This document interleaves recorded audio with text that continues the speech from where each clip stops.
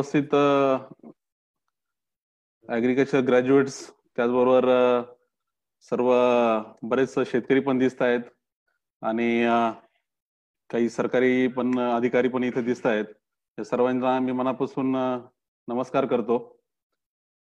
लॉकडाऊनच्या पिरियडमध्ये आपण हा सगळ्या आता वेगवेगळ्या वेबिनारच्या माध्यमातून वेगवेगळ्या विषयावर चर्चा करत आहोत आणि एक मला वाटतं टेक्नॉलॉजीचा खऱ्या अर्थाने पुरेपूर वापर आता ऍग्रीकल्चर मध्ये कशा पद्धतीने करायला हवा आणि त्यातून आपलं पूर्ण ऍग्रीकल्चर चित्र कसं बदलू शकतं याचे मला वाटतं ह्या प्रकारचे जे काही सेमिनार होत आहेत एक त्याचं नक्कीच एक चांगलं उदाहरण म्हणावं लागेल. आज आता इथे जी चर्चा आपण सगळे करत आहोत, फार्मर प्रोड्युसर कंपनी, त्याचबरोबर ऍग्रीकल्चर रिलेटेड जे काही अपॉर्च्युनिटीज आहेत, लॉकडाऊन नंतर पुढचं सगळं जग जसं बदलणार आहेत त्यामध्ये नक्की चित्र कसं असणार आहेत, हा सगळा विषय घेऊन आजची ही चर्चा इथे आपण सर्व करत आहोत. फार्मर प्रोड्युसर कंपनी ही संकल्पना आणि तिच्या संदर्भात गव्हर्नमेंटच्या सगळ्या पॉलिसीज किंवा गव्हर्नमेंटच्या सगळ्या काही वेगवेगळ्या ज्या काही स्कीम्स आहेत त्याच्याविषयी मला वाटतं आधी आपल्या उल्हास बोरसे साहेबांनी त्याच्यावर चर्चा केलेली आहे. मी तिथे आता उपस्थित नव्हतो, पण तो विषय होता त्याच्यावरून मला थोडीशी जी कल्पना आहे का तो त्या विषयावर त्यांनी बरीचशी चर्चा केलेली आहे. त्यामुळे त्या मुद्द्यांनी सरकारच्या कोणत्या स्कीम्स आहेत किंवा काही योजना आहेत त्या संदर्भात फार काही मी बोलणार नाहीत. खरं म्हटलं तर आता हा फार्मर प्रोड्युसर कंपनी किंवा शेतकरी उत्पादक कंपनी हा शब्द मागच्या साधारण एक 2-3 वर्षापासून मोठ्या प्रमाणात आपल्याला ऐकायला येतोय. वेगळ्या मीडियाच्या माध्यमातून असेल किंवा वेगळ्या वक्त्यांच्या माध्यमातून असेल, हा शब्द बऱ्याच ठिकाणी कानावर येतोय आणि असं एकंदरीत जे कोणी आता नवीन उद्योजक असतील, नवीन किंवा आपल्या ऍग्रीकल्चर ग्रॅज्युएट्स असतील किंवा शेतकरी असतील तर त्यांच्या दृष्टीने नवीन काय जग किंवा नवीन काय हा विषय येतोय आणि असं काही शेतकरी उत्पादक कंपनी करणं म्हणजे काही व्यवसाय करणं अशा प्रकारचं काही एक मत तयार होताना दिसतंय. मला एक सुरुवातीला स्पष्ट सांगायचं आहे की शेतकरी उत्पादक कंपनी ही काही हा उद्योग नाहीये किंवा ही काही नवीन संकल्पना नाहीये. खरं म्हटलं तर हे जुनंच औषध नवीन लेबल लावून आपण फक्त ते परत त्याला समोर आणतोय. जुनंच औषध म्हणायचं म्हणजे नक्की काय? आपण सर्वांना आता आधी कल्पना दिली असेल वक्त्यांनी की फार्मर प्रोड्युसर कंपनी ही संकल्पना म्हणजे की वैयक्तिक शेतकरी म्हणून आपण भारतामध्ये आपले जे काही लँड होल्डिंग आहे, 1 हेक्टरच्या आसपास आपल्या 90% शेतकऱ्यांचं लँड होल्डिंग आहे. तर एवढ्या छोट्या क्षेत्रावर जेव्हा काम करतोय तेव्हा त्याला वैयक्तिकदृष्ट्या यशस्वी होणं खूप अवघड आहे. एक व्यवसाय म्हणून कोणतंही म्हणजे पीक म्हणून तो कोणतंही करत असेल किंवा त्याला जोडधंदा म्हणून काही करत असेल, पण छोट्या क्षेत्रावर किंवा छोट्या स्केलवर जेव्हा काम करतोय तर त्याला वैयक्तिक मर्यादा येऊन जातात. मार्केटमध्ये तो कॉम्पीट करू शकत नाही. मग तो पुढे विक्री करायला जाईल तेव्हा असेल किंवा काही खरेदी करायला जाईल तेव्हा असेल किंवा काही सर्व्हिसेस घ्यायला जाईल तेव्हा असेल, तर वैयक्तिक त्याला तेव्हा मर्यादा येतात. स्पर्धेच्या युगामध्ये तो टिकू शकत नाही आणि त्यामुळे त्याला स्केल वाढवणं गरजेचं आहे आणि मग स्केल वाढवायची असेल तर एकत्र येणं गरजेचं आहे. एकमेकास सहाय्य करू अवघे धरू सुपंथ हे आपलं सहकारातलं ब्रीद वाक्य आपण वर्षानुवर्ष ऐकत आलेलं आहोत आणि त्याच धर्तीवर मागच्या 100 वर्षापासून सहकारी संस्था मोठ्या प्रमाणात महाराष्ट्रात किंवा देशात उभे राहायचा प्रयत्न झाला आणि ही संकल्पना म्हणजे शेतकऱ्यांनी एकत्र येऊन त्यांच्या व्यावसायिक त्यांच्या संघटना उभ्या करणं आणि त्यातून त्यांचे प्रश्न सोडवणं हा खरा तर हा विचार हा 100 वर्षापासून आपल्या देशात आहेत, आपल्या राज्यात आहेत. त्यामुळं सहकारी संस्था आणि आता नवीन जो काही शब्द वापरतो आपण शेतकरी उत्पादक कंपनी, फार्मर प्रोड्युसर कंपनी, मूलतः हा काही फरक नाही. दोन्हीमध्ये म्हटलं तर उद्देश सारखाच आहे. फक्त सहकारी चळवळीमध्ये जे काही दोष तयार झालेले, सहकारी चळवळीला ज्या मर्यादा आल्यात, जिथे ते अडचणीत आलं आणि अडचणी येण्याची जी काही कारणं होते, जसं पहिलं तर सरकारचा अवाजवी हस्तक्षेप असेल सहकारी संस्थांमधला, त्याचबरोबर दुसरीकडे करप्शनचा सारखा विषय असेल, अकार्यक्षमता असेल, त्याचबरोबर एक व्यावसायिकता जी पाहिजे त्या संस्थेमध्ये ती नसल्यामुळे असेल, बऱ्याचशा संस्था अडचणीत आल्यात. तिथेच ही सगळी संकल्पना शेतकरी उत्पादक कंपनी म्हणा किंवा फार्म प्रोड्युसर कंपनी हिचा रोल येतो. जो काही हा सगळी संकल्पना आली खरं तर सहकारी चळवळीचं जे काही मध्यंतरीच्या काळामध्ये साधारण 99 ते 2000 च्या काळामध्ये त्याचे जे काही रिव्ह्यू घेतले गेले त्यासाठी एक सेंट्रल लेवलला एक कोऑपरेटिव्ह सोसायटीज रिव्ह्यू कमिटी म्हणून एक रिफॉर्म कमिटी, रिव्ह्यू कमिटी म्हणता येईल असं दोन्ही प्रकारचे त्याचे उद्देश होते. अशी कमिटी डॉक्टर वाय.के. आलाग यांच्या अध्यक्षतेखाली स्थापन झाली आणि त्यांचे जे रिकमेंडेशन होते की ह्या पुढच्या काळातल्या शेतकऱ्यांची संस्था कशा असायला हव्यात, न्यू जनरेशन कोऑपरेटिव्ह आपल्याला म्हणता येईल. तर त्यातून या संकल्पनेतून फार्मर प्रोड्युसर संकल्पना पुढे आली, की शेतकऱ्यांनी एकत्रच येणं, एकत्र येताना जो सर्वांनी एकत्र येऊन त्यांचे जे प्रश्न ते सोडवण्यासाठी एक प्लॅटफॉर्म तयार करणं आणि तो प्लॅटफॉर्म फक्त तो व्यावसायिकतेने चालेल आणि त्याचबरोबर तो स्पर्धेच्या युगात टिकेल, अशा पद्धतीने त्याचं स्ट्रक्चर कसं असेल. म्हणून कोऑपरेटिव्ह ऍक्ट आणि कंपनी ऍक्ट ह्या दोन्हीच्या त्याचं योग्य ब्लेंडिंग करून दोन्ही मधले जे काही चांगले त्यातले गोष्टी आहेत ते घेऊन फार्मा प्रोड्युसर कंपनी संकल्पना पुढे आली आणि त्यातून आता आपण त्या विषयाकडे बोलतोय. तर हे सगळं त्याचं जे काही पार्श्वभूमी आपल्याला कल्पना आहेत, तर हा मुद्दा समजून घेऊन आज आपल्याला थोडीशी चर्चा ऍग्रीकल्चरच्या सगळ्या पुढच्या काळाविषयी किंवा पुढच्या चॅलेंजविषयी करायला हवेत. फार्मर प्रोड्युसर कंपनी थोडक्यात एका सोप्या भाषेत म्हणायचं म्हटलं तर एक साधन आहे. आपले जे काही उद्दिष्ट आहेत, आपले जे काही ध्येय आहेत, आपले जे काही टार्गेट्स आहेत ते अचीव्ह करण्यासाठीचं हे साधन आहे. त्यामुळे साधनाविषयी चर्चा जास्त नाही व्हायला हवी, तर साध्याविषयी व्हायला हवी.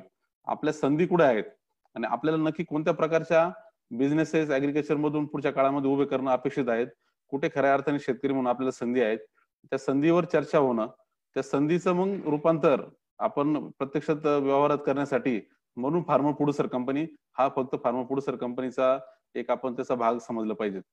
तो त्याच्याविषयी त्यामुळे आपण आता आधी काही चर्चा झाली आणि नंतरही कधी आपण चर्चा करू शकतो. त्यामुळे त्या मुद्द्याला मी आता फार काही हात लावत नाही. खऱ्या अर्थाने संधी कुठे आहेत आणि आता खऱ्या अर्थाने आपल्याला ऍग्रीकल्चर मध्ये करिअर म्हणून नवीन येणाऱ्या सर्व जनरेशनसाठी असेल किंवा सध्या क्षेत्र या ऍग्रीकल्चर मध्ये असलेले जे कोणी त्या क्षेत्राचे सर्वच घटक असतील त्यांना नक्की कोणत्या दिशेने जायला हवं त्याच्याविषयी थोडक्यात आपण आता पुढच्या अर्धा एक तासामध्ये आपण त्याच्यावर बोलूया. आजच एक ऍग्रोवन मध्ये एक आर्टिकल मी लिहिलेलं आहे महाराष्ट्राच्या शेतीचं स्वॉट अनालिसिस म्हणून. आपल्या सगळ्या महाराष्ट्राच्या शेतीची सध्याची सिच्युएशन जी आहे तर त्याची एकंदरीत काय परिस्थिती आहे आणि पुढच्या काळात काय संधी आहेत, म्हणजे आपल्या स्ट्रेंथ काय आहेत, आपल्या विकनेसेस काय आहेत आणि आपल्याला ऑपॉर्च्युनिटीज कुठे आहेत आणि त्याचबरोबर थ्रेड्स कुठे आहेत. तर या सर्वांवर एक थोडक्यात आजचं एक आर्टिकल आलेलं आहे. त्यामध्ये एक महत्वाचा शब्द आलेला आहे, व्हॅल्यू चेन्स, मूल्य साखळ्या म्हणून. प्रत्येक पिकाच्या व्हॅल्यू चेन्स कशा महाराष्ट्रात उभ्या राहतील. आज आपल्याकडे जर पाहिलं आपल्या सगळ्या शेतीचा एक सगळ्यात महत्वाचा गुंता काय आहे, तर आपण उत्पादन करत असतो. आपल्या जवळ सगळ्या शेतकरी कोणी असेल तो फक्त उत्पादनाच्या त्याच्या सगळ्या त्या दृष्टीने त्या अँगलने तो बोलत असतो किंवा सरकारची सगळी यंत्रणा असेल, कृषी विभाग असेल किंवा त्या निगडीत काही घटक असतील तर उत्पादनाच्या अँगलने सर्व आपण बोलत असतो. म्हणजे त्याची उत्पादकता कशी वाढवता येईल किंवा मग त्याचं तिथं गुणवत्ता कशी वाढवता येईल किंवा तिथले काही जे काही इनपुट्स आहे साईडचे प्रश्न असतील त्या किंवा भांडवलाचा प्रश्न असेल, त्याचबरोबर तुमचं काही मग इन्शुरन्स विषय असतील, या दृष्टीने सगळी चर्चा होत असते. पण त्यात पुढेही म्हणजे उत्पादन झाल्यानंतर पुढचे जे टप्पे आहेत, मग तो पोस्ट सर्व्हिस मॅनेजमेंटचा मुद्दा असेल किंवा मग शेवटचा जो सगळ्यात महत्त्वाचा म्हणजे मार्केटिंग आणि तो बी मार्केटिंग शेवटच्या ग्राहकापर्यंत, ह्या मुद्द्यावर फार काही चर्चा होत नाही. आपल्याला असं वाटतं का नाही तो विषय आमचा नाहीच आहे, तो विषय कोणाचा आहे, तो दुसरा कोणी त्यातले घटक असतील, तो कोणी व्यापारी असेल किंवा मग कोणी तो प्रोसेसर असेल किंवा जो कोणी त्यातला भाग असेल त्यांचा तो विषय आहे. आपलं काम काय तर फक्त उत्पादन करणं. हा जो पारंपरिक सगळा आपली सगळ्या शेतकऱ्यांची जी काही मानसिकता आहे, मला वाटतं त्यालाच खऱ्या अर्थाने आपण हात घालण्याची गरज आहे.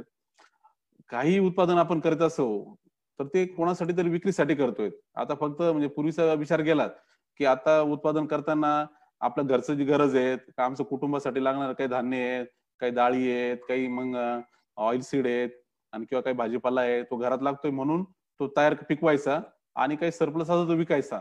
हा एक पारंपरिक आपला विचार होता. त्यानुसारच शेती पूर्वी चालायची. पण आजचे दिवस वेगळे गेलेत. आजचे दिवस पूर्णपणे जर तुम्ही पाहिलेत तर तुम्ही काही पिकवत असाल तो पूर्णपणे एक इंडस्ट्री म्हणून एक व्यवसाय म्हणूनच आपल्याला करण्याची गरज आहे. मग ते कोणतेही मग पारंपरिक पिकं असतील किंवा नवीन काही आपण एखादं नवीन कोणताही एखादं उत्पादन घेत असेल किंवा जोडधंदा म्हणून करत असेल, पण हे पूर्णपणे आता एक व्यावसायिकतेने करण्याची गरज आहे. कारण आता जर आपण पाहिलं जी काही शेती आहे 2 एकरच्या सरासरी ऍव्हरेज असलेली शेती, ते शेतीमधूनच सगळा पूर्ण प्रपंच चालवायचा आणि तो प्रपंच असा की त्याच्यात आता बाकीच्या गरजा म्हणजे अन्न, वस्त्र, निवारा या तर बेसिक गरजा आल्यात.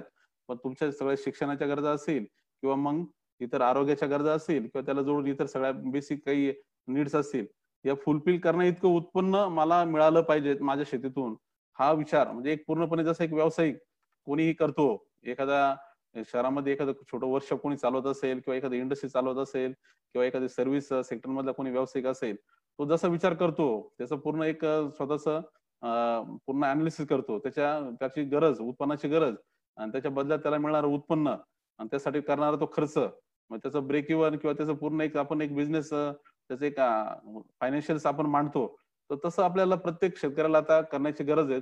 आणि त्यामुळे त्याला हा विचार करण्याची गरज आहे, की आता जेव्हा तुम्ही पूर्ण शेवटच्या उत्पन्नाचा विचार करताय, तर मग प्रोडक्शन त्यातला एक भाग झाला.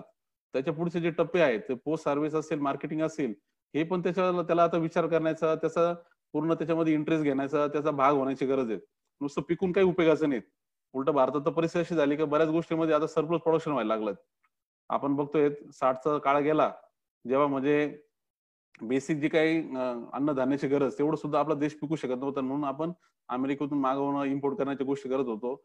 आणि आजचा काळ असा आलाय, की आता प्रत्येक गोष्टी सरप्लस तयार झालाय. म्हणजे सरप्लस प्रोडक्शन हाच आपला प्रॉब्लेम तयार व्हायला लागलाय.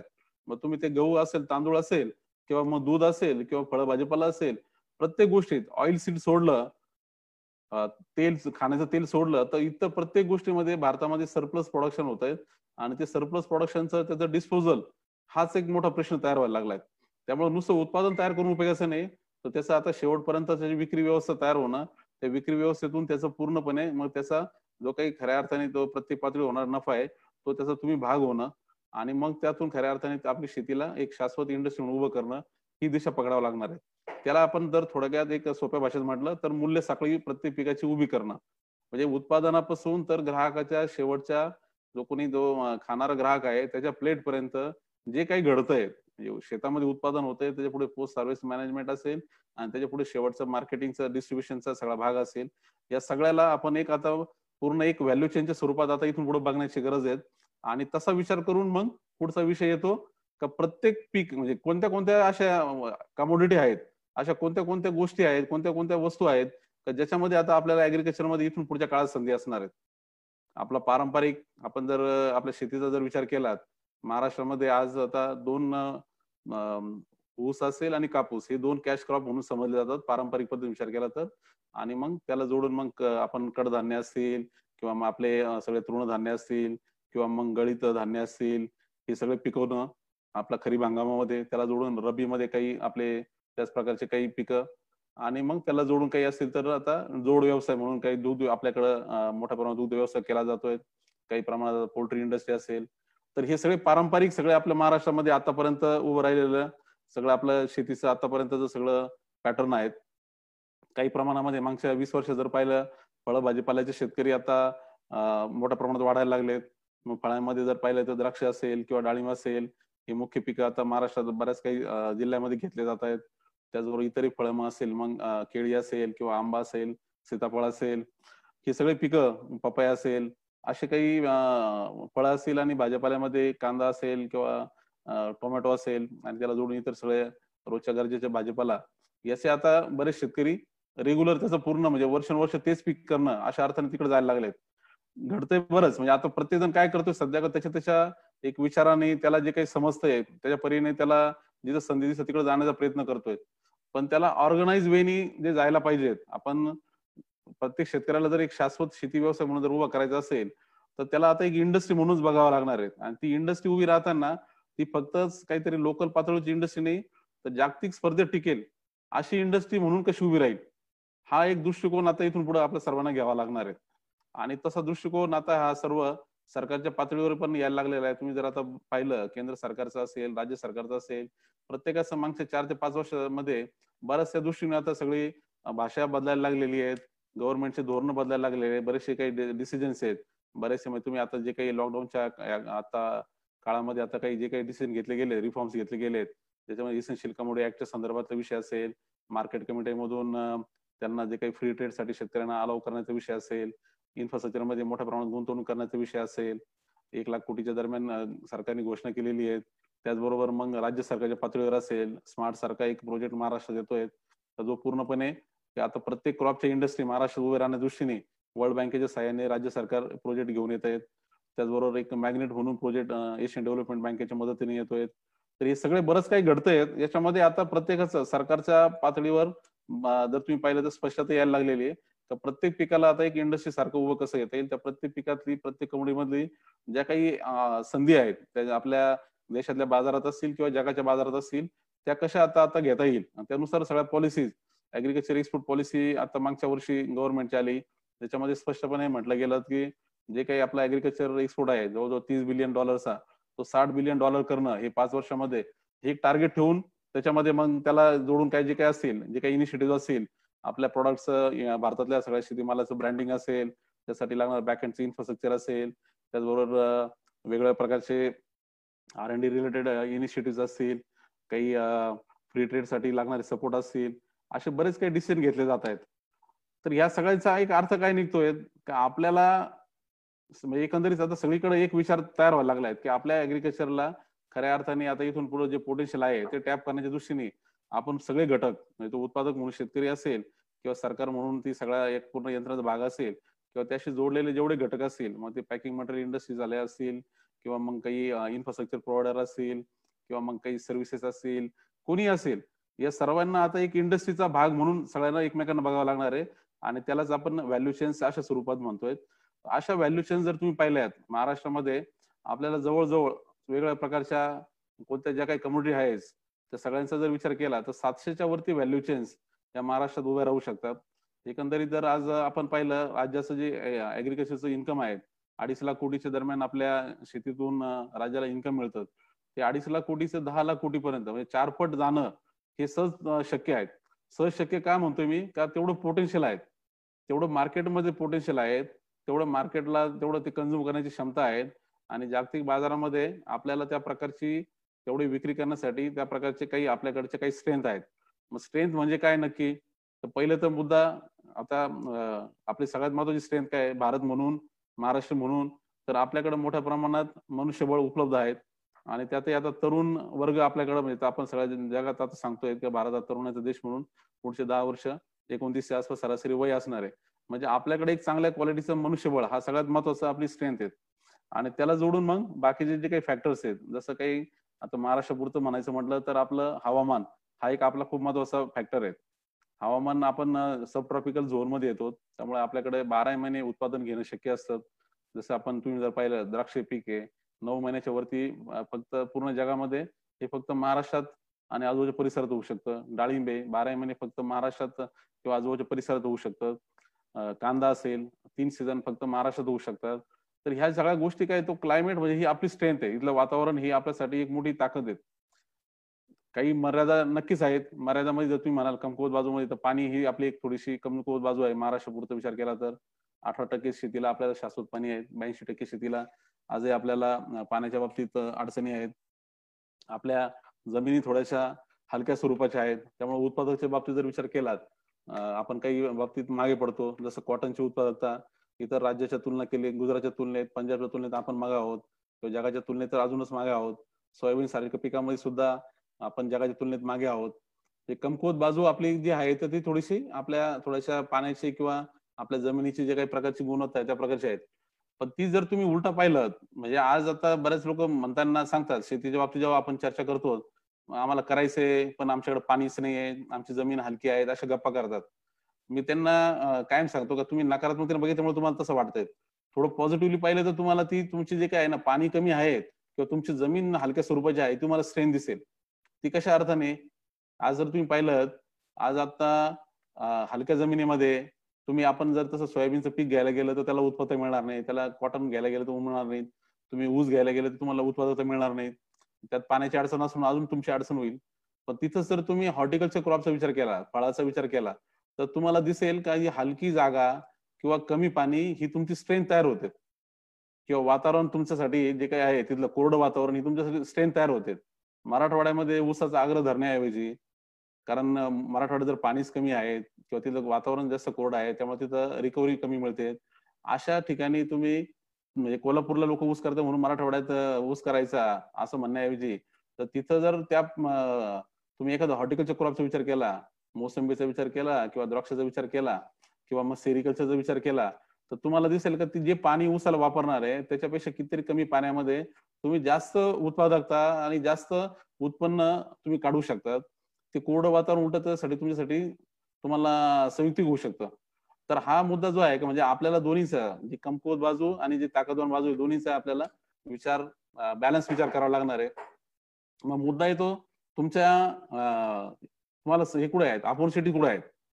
अपॉर्च्युनिटीचा जेव्हा विचार करतो तर लक्षात येतं का आपल्या खऱ्या अपॉर्च्युनिटीज आपल्याला जे काही आपण आता जे काही दिलेलं वातावरण आपल्याला असेल, आपल्याला जे काही पाण्याची आपली जी काही सिच्युएशन असेल आणि त्याचबरोबर मार्केटमध्ये असलेली डिमांड या सगळ्यांचा जर विचार केला, तर तुम्हाला आपोआप लक्षात यायला लागतं की अपॉर्च्युनिटी ज्या आहेत, ह्या अशाच क्रॉपमध्ये जिथं पाणी कमी लागतंय आणि त्याचबरोबर ज्याला मार्केटमध्ये डिमांड आहे तेवढ्या प्रमाणात आहेत, वाढत चाललेली डिमांड आहेत, अशी पिकं आणि ती डिमांड पण फक्त नुसतं आपल्या देशातल्या बाजारात नाही, तर जगाच्या बाजारात आहेत. आणि तिसरीकडे तुमचं मनुष्यबळ जे तुम्हाला इकडे सहज उपलब्ध आहेत, त्याचा वापर जास्तीत जास्त चांगल्या पद्धतीने करता येईल. असे जे काही क्रॉप्स आहेत, अशा ज्या कमोडिटी आहेत, तिथंच तुम्हाला खऱ्या अर्थाने अपॉर्च्युनिटी आता इथून पुढे असणार आहेत. आणि त्या अर्थाने आपल्याला आपण जर पाहिलं, तर वेगवेगळ्या प्रकारचे जे काही क्रॉप्स आज आहेत आणि किंवा पुढचं पोटेन्शियल क्रॉप्स आहेत, तर मी आपल्याला स्पष्टपणे सांगू इच्छिल, की अपॉर्च्युनिटी तुम्ही 3च सेक्टरमध्ये आता इथून पुढे तुम्हाला महाराष्ट्रापुरतं तरी ते दिसणार आहेत. त्यात सगळ्यात महत्त्वाचं क्षेत्र असणार आहे ते हॉर्टिकल्चर. हॉर्टिकल्चर क्रॉप्स ज्याच्यामध्ये सगळ्या प्रकारची फळं येतात, भाजीपाला येतात, फुलवर्गीय पिके येतात आणि त्याचबरोबर स्पाइसेस येतात. हे एवढे जे काही क्रॉप्स आहेत, ज्याच्यामध्ये तुम्ही जर बघाल तर मग फळांमध्ये महत्त्वाची फळं आपल्या महाराष्ट्रात ऑलरेडी आपण जे घेतो ते हे असेल, तुमचं केळी असेल, आंबा असेल, द्राक्ष असेल, त्याचबरोबर डाळिंब असेल किंवा मग इतर सगळे जे काही पपयापासून सीताफळ असेल, अंजीर असेल, चिंच असेल, तुम्ही कोणतेही पीक, कोणतेही फळ असेल आणि त्याचबरोबर मग भाजीपाल्यामधले त्याच्यात आपलं सगळ्यात महत्त्वाचं जे काही आपल्या महाराष्ट्रातलं पीक आहे ते कांदा आहेत, त्याचबरोबर नंतर टोमॅटो आहेत, नंतर वेलवर्गीय फळं आहेत, कॅप्सिकम आहेत आणि फुलांमध्ये तर सगळ्याच प्रकारची फुलं महाराष्ट्रात जे होत आहेत, कार्नेशियन पासून असेल किंवा रोजेस असेल किंवा क्रिसॅन्थेमम असेल आणि स्पाइसेसमध्ये जिंजर असेल किंवा आपलं टर्मरिक असेल, चिली असेल. तर या क्रॉप पुरतं जर तुम्ही पाहिलं, तर इथेच कमीत कमी पोटेन्शियल जे आहेत, हे आज जेवढं काही आपण उत्पन्न काढतोय, सगळं हॉर्टिकल्चर सगळ्या क्रॉप्स मिळून आज राज्याचं उत्पन्न हे 55,000 कोटीच्या दरम्यान आहेत. हे कमीत कमी 5 लाख कोटीपर्यंत जाणं म्हणजे 10 टाइम्स ग्रोथ. 10 टाइम्स ग्रोथ आणि ही बी फक्त पुढच्या 10 वर्षामध्ये ही 100% शक्य आहे. आपण या मूल्य साखळीच्या स्वरूपात जर आणि इंडस्ट्रीच्या स्वरूपात आपण हे सगळ्याला उभं करायला सुरुवात केली आणि त्यात प्रत्येक शेतकऱ्याला त्याचा भाग करायला सुरुवात केली, तर हे 100% एवढं पोटेन्शियल नक्की आहे. कारण तेवढं जर तुम्ही पूर्ण जगाचा जर त्याचा सगळा फळ भाजीपाल्याचा किंवा हॉर्टिकल्चर क्रॉपचा जर सेल पाहिला तर आणि त्याच्यामध्ये भारताचा वाटा पाहिला, तर आपण 1% सुद्धा आज नाही आहोत. आणि ती 1% तो फक्त 5% वर नेणं एवढंच फक्त टार्गेट ठेवलं, तर मला वाटतं आपला हा जो काही आहे 55,000 कोटीवरून 5 लाख कोटीवर जाणं सहज शक्य आहे. हे मी पोटेन्शियलच्या अर्थाने सांगितलं. सगळं पूर्ण राज्याचं पोटेन्शियल म्हणून सांगितलं. तसंच आता हॉर्टिकल्चर बरोबर तुम्ही डेअरीचा विषय घेतला, तुम्ही पोल्ट्री इंडस्ट्रीचा विषय घेतला, त्याचबरोबर तुम्ही फिशरीचा विषय आहे, सेरिकल्चरचा विषय आहे, अॅग्रो फॉरेस्ट्री आहेत, त्याचबरोबर मेडिसिनल प्लांट्स आहेत. हे सगळेच जे काही आहेत का ज्याला आतापर्यंत आपण कधी मोठ्या प्रमाणात इंडस्ट्री म्हणून पाहिलं नाहीत. या प्रत्येकामध्ये आता खूप मोठ्या प्रमाणात संधी मार्केट साइडने आहेत. मार्केट म्हणून जे काही आज पोटेन्शियल आहे सगळं पूर्ण, तर त्या मार्केटमध्ये तुम्ही जर पाहिलं कन्झ्युमरच्या अँगलने जर विचार केला तर तुमच्या लक्षात येईल की आता कन्झम्पशन जे वाढत जाणार आहे ते सगळ्या हेल्दी प्रॉडक्टचं, प्रोटीन बेस्ड प्रॉडक्टचं वाढत जाणार आहे. त्यामुळे फ्रूट आणि व्हेजिटेबलचं कन्झम्पशन वाढताना आपल्या रोजच्या डाएटमध्ये आपण बघतोय. त्याचबरोबर तुमचं सगळ्याच प्रकारचे प्रोटीन बेस्ड प्रॉडक्टमध्ये मग सगळं पोल्ट्री असेल किंवा मग फिश असेल, मीट असेल, बाकीचं त्याचं प्रोडक्शन कन्झम्पशन वाढताना दिसतंय किंवा मग तुम्हाला मग मिल बेस्ड प्रॉडक्टचं कन्झम्पशन वाढताना दिसतंय. ज्या प्रकारात म्हणजे म्हणजे कोणत्याही कन्झ्युमरच्या पॉकेटमध्ये पैसे येतात, थोडंसं जसं प्रॉस्पेरिटी वाढते, त्याची पर्चेस पॉवर वाढते, तसं साहजिक आहे का फूडमध्ये जे काही क्वालिटी वाईज फूड आहे तिकडे तसं तो ट्रेंड वाढतो, त्याचं कन्झम्पशन तिकडे वाढत जातं. त्यामुळे पारंपरिक जे काही आपले फक्त खाद्यान्न आहेत, त्याच्यामध्ये सगळे सिरियल पल्सेस, स्पाइसेस असेल किंवा तुमचं रेग्युलर शुगर सारखे क्रॉप्स असतील, त्याच्या पलीकडे ह्या क्रॉप्समध्ये आता खऱ्या अर्थाने पोटेन्शियल वाढणार आहेत. आणि दुसरा त्यातला एक अजून महत्त्वाचा मुद्दा जो समजून घेण्याची गरज आहे, ह्याच क्रॉपमध्ये आपण ग्लोबल मार्केटमध्ये कॉम्पीट करू शकतो. कशा अर्थाने त्याचं एक थोडक्यात मी एक उदाहरण देऊन स्पष्ट करू इच्छितो. आपण सोयाबीन एक महाराष्ट्रातलं महत्त्वाचं पीक आहे. आज जवळ-जवळ खरीपमध्ये तुम्ही जर पाहिलं, तर जवळ 40 लाख हेक्टरवर महाराष्ट्रामध्ये सोयाबीनचं पीक घेतलं जातं. विदर्भ मराठवाड्यातलं खूप महत्त्वाचं पीक आहे.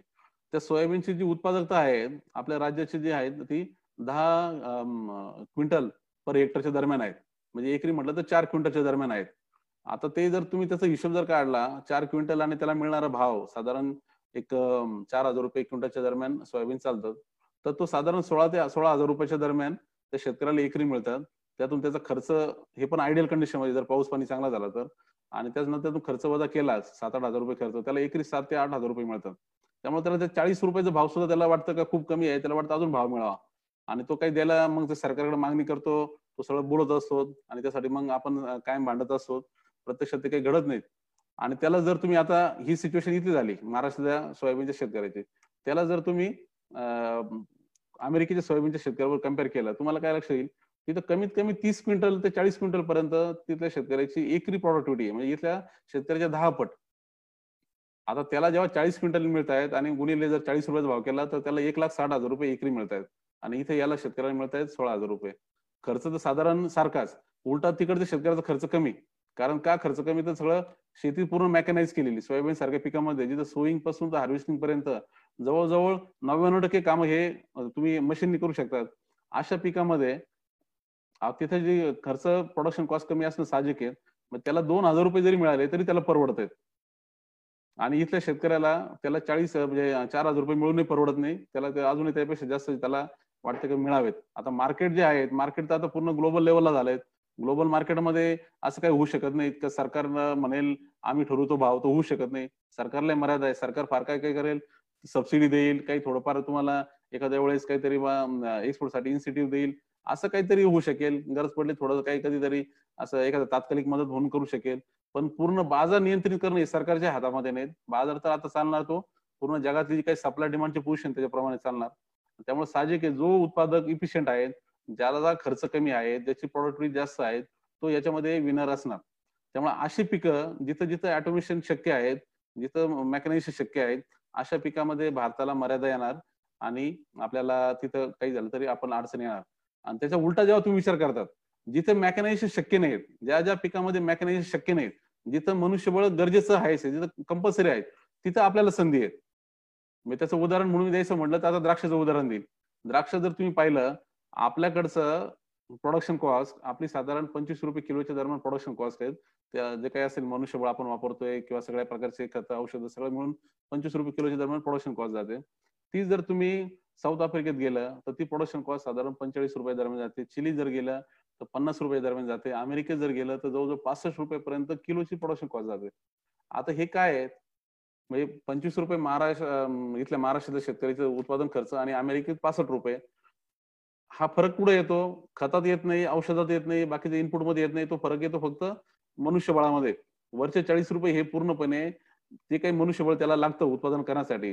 काही-काही गोष्टी अशा आहेत त्या पिकामध्ये, तर तिथे तुम्हाला मेकॅनायझेशन करताच येत नाही. तिथे तुम्हाला मनुष्यबळ लावावंच लागतं. म्हणजे द्राक्षाचं पिकिंग असेल, द्राक्षामध्ये थिनिंगचं ऑपरेशन असेल किंवा काही अजून एखादं हार्वेस्टिंगचं ऑपरेशन असेल, ह्यामध्ये कंपल्सरी मनुष्यच लावावा लागतो. तिथे काही मेकॅनायझेशन होऊ शकत नाही. जसं सोयाबीनमध्ये होतं तसं. आणि त्यामुळे तिथे ते मनुष्यबळाचा जो खर्च आहे, तो तिथं येतो.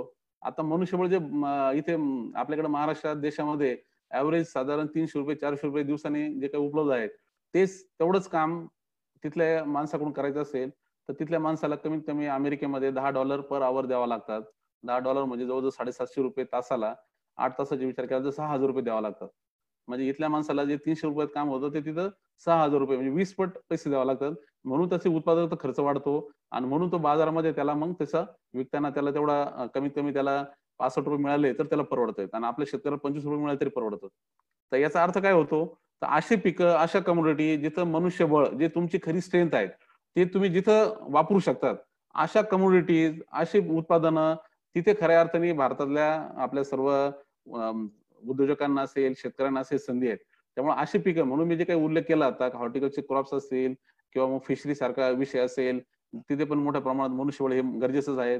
त्याचबरोबर प्रोटीन बेस्ड बाकीची सगळी इंडस्ट्री असेल, मग पोल्ट्री असेल किंवा मग डेअरी असेल किंवा मग मेडिसिनल प्लांट्स असतील, सेरिकल्चर तसाच एक विषय. तिथे पण कंपल्सरी मनुष्यबळ लागतं. सेरिकल्चरमध्ये तुम्ही मेकॅनायझेशन करू शकत नाही. आणि त्यामुळे जर तुम्ही पाहिलं सगळ्या जगात आज सेरिकल्चर आज टोटल जेवढं काही जगामध्ये सेरिकल्चरचं म्हणजे रेशीमचं जे काही प्रोडक्शन होत असेल, तर त्याच्यामध्ये 85% चीन आहेत, 12% भारत आहेत आणि उरलेल्यामध्ये इतर देश आहेत. आता चीन आणि भारतच का? तर तिथं मनुष्यबळ उपलब्ध आहेत आणि तिथं ते ज्या कॉस्टला उपलब्ध आहे त्यामुळे ते परवडत आहेत. तर असे जे काही कम्युनिटी आहेत, इथे आपण खऱ्या अर्थाने आता इथून पुढे लक्ष देण्याची गरज आहे. ते आपण मागच्या काळात दिलं नाहीत. आतापर्यंत जो फोकस होता आपल्या सगळ्या शेतीचा, हा फक्त उत्पादन वाढवा आणि ते अन्नधान्याचं उत्पादन वाढवा. म्हणजे जे काही बेसिक गोष्टी लागतात तुमच्या खाण्यासाठी त्याच्याकडे सगळं शासनाचं असेल किंवा सगळ्याच शेतकऱ्यांचं असेल लक्ष होतं. तो काळ म्हणजे आता आपण देश स्वतंत्र झाल्यापासून तर आता जवळ-जवळ एक साधारण 2000 पर्यंतचा काळ जर तुम्ही पाहिला, तर भारताला फक्त उभं राहण्याचा काळ होता आपल्या बेसिक गरजा फक्त आपल्याला भागवण्याचा काळ होता. जेवढी काही पॉप्युलेशन वाढत गेलं, साधारण 42 कोटीवरून आपण साधारण 2000 पर्यंत 100 कोटीला आलो. तर एवढ्या लोकसंख्येला लागेल एवढं धान्य पिकवणं हीच खरी म्हणजे प्रायोरिटी होती. आताचा काळ बदलत चालला. आता तो प्रश्न राहिला नाही. आपल्या सगळ्या लोकसंख्येला 138 कोटी लोकसंख्या सध्याला जवळ-जवळ 2 वर्ष पुरेल एवढं तर अन्नधान्याचा साठा सरकारच्या ताब्यात आहे आणि तो कायमच राहणार आहे. म्हणजे आज अजूनही लोकसंख्या वाढली, तर अन्नधान्याचं वाचून काही कोणाची अडणार नाही. तेवढं उत्पादन करण्याची क्षमता देशामध्ये आलेली आहे. आता इथून पुढे व्यवसाय म्हणून शेतीकडे बघण्याची गरज आहे. त्यामुळे जिथे संधी आहे तिकडेच बघावं लागणार आहे. जे आधी पाहिलं नाही आपण ते आता इथून पुढे बघण्याची गरज आहे. तर त्या अर्थाने आता ह्या सगळ्या व्हॅल्यू चेन्स तुम्ही ज्या वेगवेगळ्या ज्या काही पोटेन्शियल क्रॉपच्या व्हॅल्यू चेन्स आहे, ह्या आता कशा उभ्या राहतील? त्या सगळ्या पूर्ण म्हणजे प्रोडक्शन पासून तर पोस्ट सर्व्हिस आणि मार्केटिंग पर्यंत ह्या आता कशा ताकदीने उभ्या राहतील? त्या पूर्णपणे आता ग्लोबल कॉम्पिटिशन मध्ये कशा टिकतील? ग्लोबल कॉम्पिटिशन हा खूप महत्वाचा आता विषय आहे. आपल्याला काही करायचं आपण तुम्ही कोणताही तुम्ही आता इथं वैयक्तिक म्हणून आता काही सुरुवात करणार विचार करत असाल, फार्मा प्रोड्युसर कंपनी म्हणून चालू करण्याचा विचार करत असाल, कशाही अर्थाने विचार करत असाल, डोक्यामध्ये एक गोष्ट तुम्ही कायम ठेवली पाहिजेत, का तुम्हाला कॉम्पिटिशन ही आता ग्लोबल लेव्हलला आहे आणि ती अपरिहार्य आहे. ती काही चुकणार नाही. तुमची इच्छा आहे का नाही हा काहीच भाग नाही. ती तुमच्या पुढचं ती अपरिहार्य कंपल्सरी फॅक्ट आहेत. तुम्ही कुठेतरी एखाद्या छोट्या गावात, विदर्भात कुठेतरी आहात, कुठेतरी मराठवाड्यात आहात, छोट्या शेतावर काम करत आहात. तुमच्या अडचणी खूप आहेत. तुम्हाला भांडवल नाहीये, तुमच्याकडे पाणी नाहीये, तुमच्याकडे इतर सगळ्या बाकीच्या अजून काही अडचणी असतील, त्या काही असतील, पण तुमची स्पर्धा ही सगळ्या आता ग्लोबल मार्केटमध्ये आहे. हे तुमच्या डोक्यामध्ये काय एकदम पक्क बसलं पाहिजे. का आपण जरी छोटे असू, आपण कमकुवत असू, आपली वैयक्तिक म्हणून ताकद नाहीये, आपली संस्था म्हणून ताकद नाहीये, हे सगळं किती असेल, पण तुमची स्पर्धा कुठेतरी चायनातल्या एखाद्या दुसऱ्या तिथलं तसंच प्रकारचं उत्पादन करणाऱ्या शेतकऱ्याबरोबर आहे, तसं उत्पादन करणाऱ्या एखाद्या कंपनी बरोबर आहे. चायनातल्या असेल किंवा अमेरिकेतला असेल किंवा मग तो युरोपमधला असेल किंवा ऑस्ट्रेलियातला असेल किंवा साऊथ अमेरिकन कंट्री मधला असेल, त्याच्याबरोबर तुमची स्पर्धा आहे. हे आणि ती न चुकणारी आहे. कोणी जर म्हणेल, का आता हे परत बदलूल, काहीतरी सरकार असं काही धोरणं आणेल आणि सरकार मग आपल्यालाच आता प्रोटेक्ट करेल. आताच जी काही भाषा आहेत, आत्मनिर्भरतेची भाषा सगळी आपली सरकारने माननीय पंतप्रधानांनी तो आता हे मागच्या 10 दिवसापूर्वी हा विषय घेतला. लोकल प्रॉडक्टवर बोलायला सुरुवात केली. पण हे तुम्ही आपण जरी म्हणजे लोकल प्रोडक्शन करणं, आपल्या स्वतःच्या ताकदीवर आपण उभं राहणं, हे सगळं मान्य आहे. पण तुम्हाला विक्री करताना तुम्हाला जगाच्या बाजारातच विक्री करायची आहे. तुम्हाला सगळ्या पूर्ण जगाच्या त्या बाजारामध्ये ज्याच्यामध्ये भारत पण आला, तुम्हाला विक्री करताना तुम्हाला तुमच्यासारखाच कॉम्पिटिटर इतर देशातला जो कोणी आहे, त्याच्याबरोबर तुम्हाला कॉम्पीट करायची, त्याच्याबरोबर तुम्हाला स्पर्धा करायची आहे. त्या स्पर्धेमध्ये तुम्हाला जिंकायचं असेल, तर मग साहजिक आहे तुम्हाला तुमच्या मनामध्ये हाच विचार यायला पाहिजे, का जिंकायचं असेल, तर मला माझ्या स्पर्धकापेक्षा मला इतर देशातला असेल, इतर भागातला असेल, त्याच्यापेक्षा मला जास्त इफिशियंट व्हावं लागेल. तेव्हाच मी स्पर्धेमध्ये टिकू शकणार आहे. हा इफिशियन्सीचा परत मुद्दा हा एकदम डोक्यामध्ये पक्का बसायला हवा. कोणतीही तुम्ही काही ऍक्टिव्हिटी करणार असाल, कोणतंही उत्पादन, कोणत्याही प्रकारचं आपण इंडस्ट्री म्हणून आता ह्या जे काही पोटेन्शियल आहेत याच्यामध्ये आपण स्वतःला जर बघत असू का आपल्याला इथं मध्ये आता या सगळ्या पिकामध्ये करिअर करायचं आहे, तर डोक्यामध्ये हा विषय नाही की ग्लोबल कॉम्पिटिशन राहणारच आहे आणि त्याच्यामध्ये टिकायचं आहे, तर त्यासाठी इफिशियंट व्हावं लागेल. इफिशियंट म्हणजे काय? तर माझा उत्पादन खर्च माझ्या स्पर्धकापेक्षा कमी कसा होईल? माझी उत्पादकता माझ्या स्पर्धकापेक्षा वाढेल कशी? त्याचबरोबर माझी जी काही सगळी विक्रीची व्यवस्था आहे, मी सगळ्या कंझ्युमरच्या अँगलने जर पाहिलं, ती जास्तीत जास्त कशाप्रकारे सक्षम असेल, इफिशियंट असेल, ग्राहक कोणीही असेल, तो मग माझ्या गावातला असेल, माझ्या आजूबाजूच्या सगळ्या जिल्ह्यातला, तालुक्यातला, राज्यातला असेल किंवा देशातला असेल किंवा जगातल्या कोणत्या देशातला असेल, पण तो ग्राहक जेव्हा एखादी वस्तू घेतो, ती वस्तू घेताना तो हा विचार बिलकुल करत नाही, का हा म्हणजे जे काही उत्पादन आहे हे माझ्या जवळच्या भागातल्या कोणीतरी शेतकऱ्यांनी पिकवलेले आहेत का चायनावरून आलेले आहेत.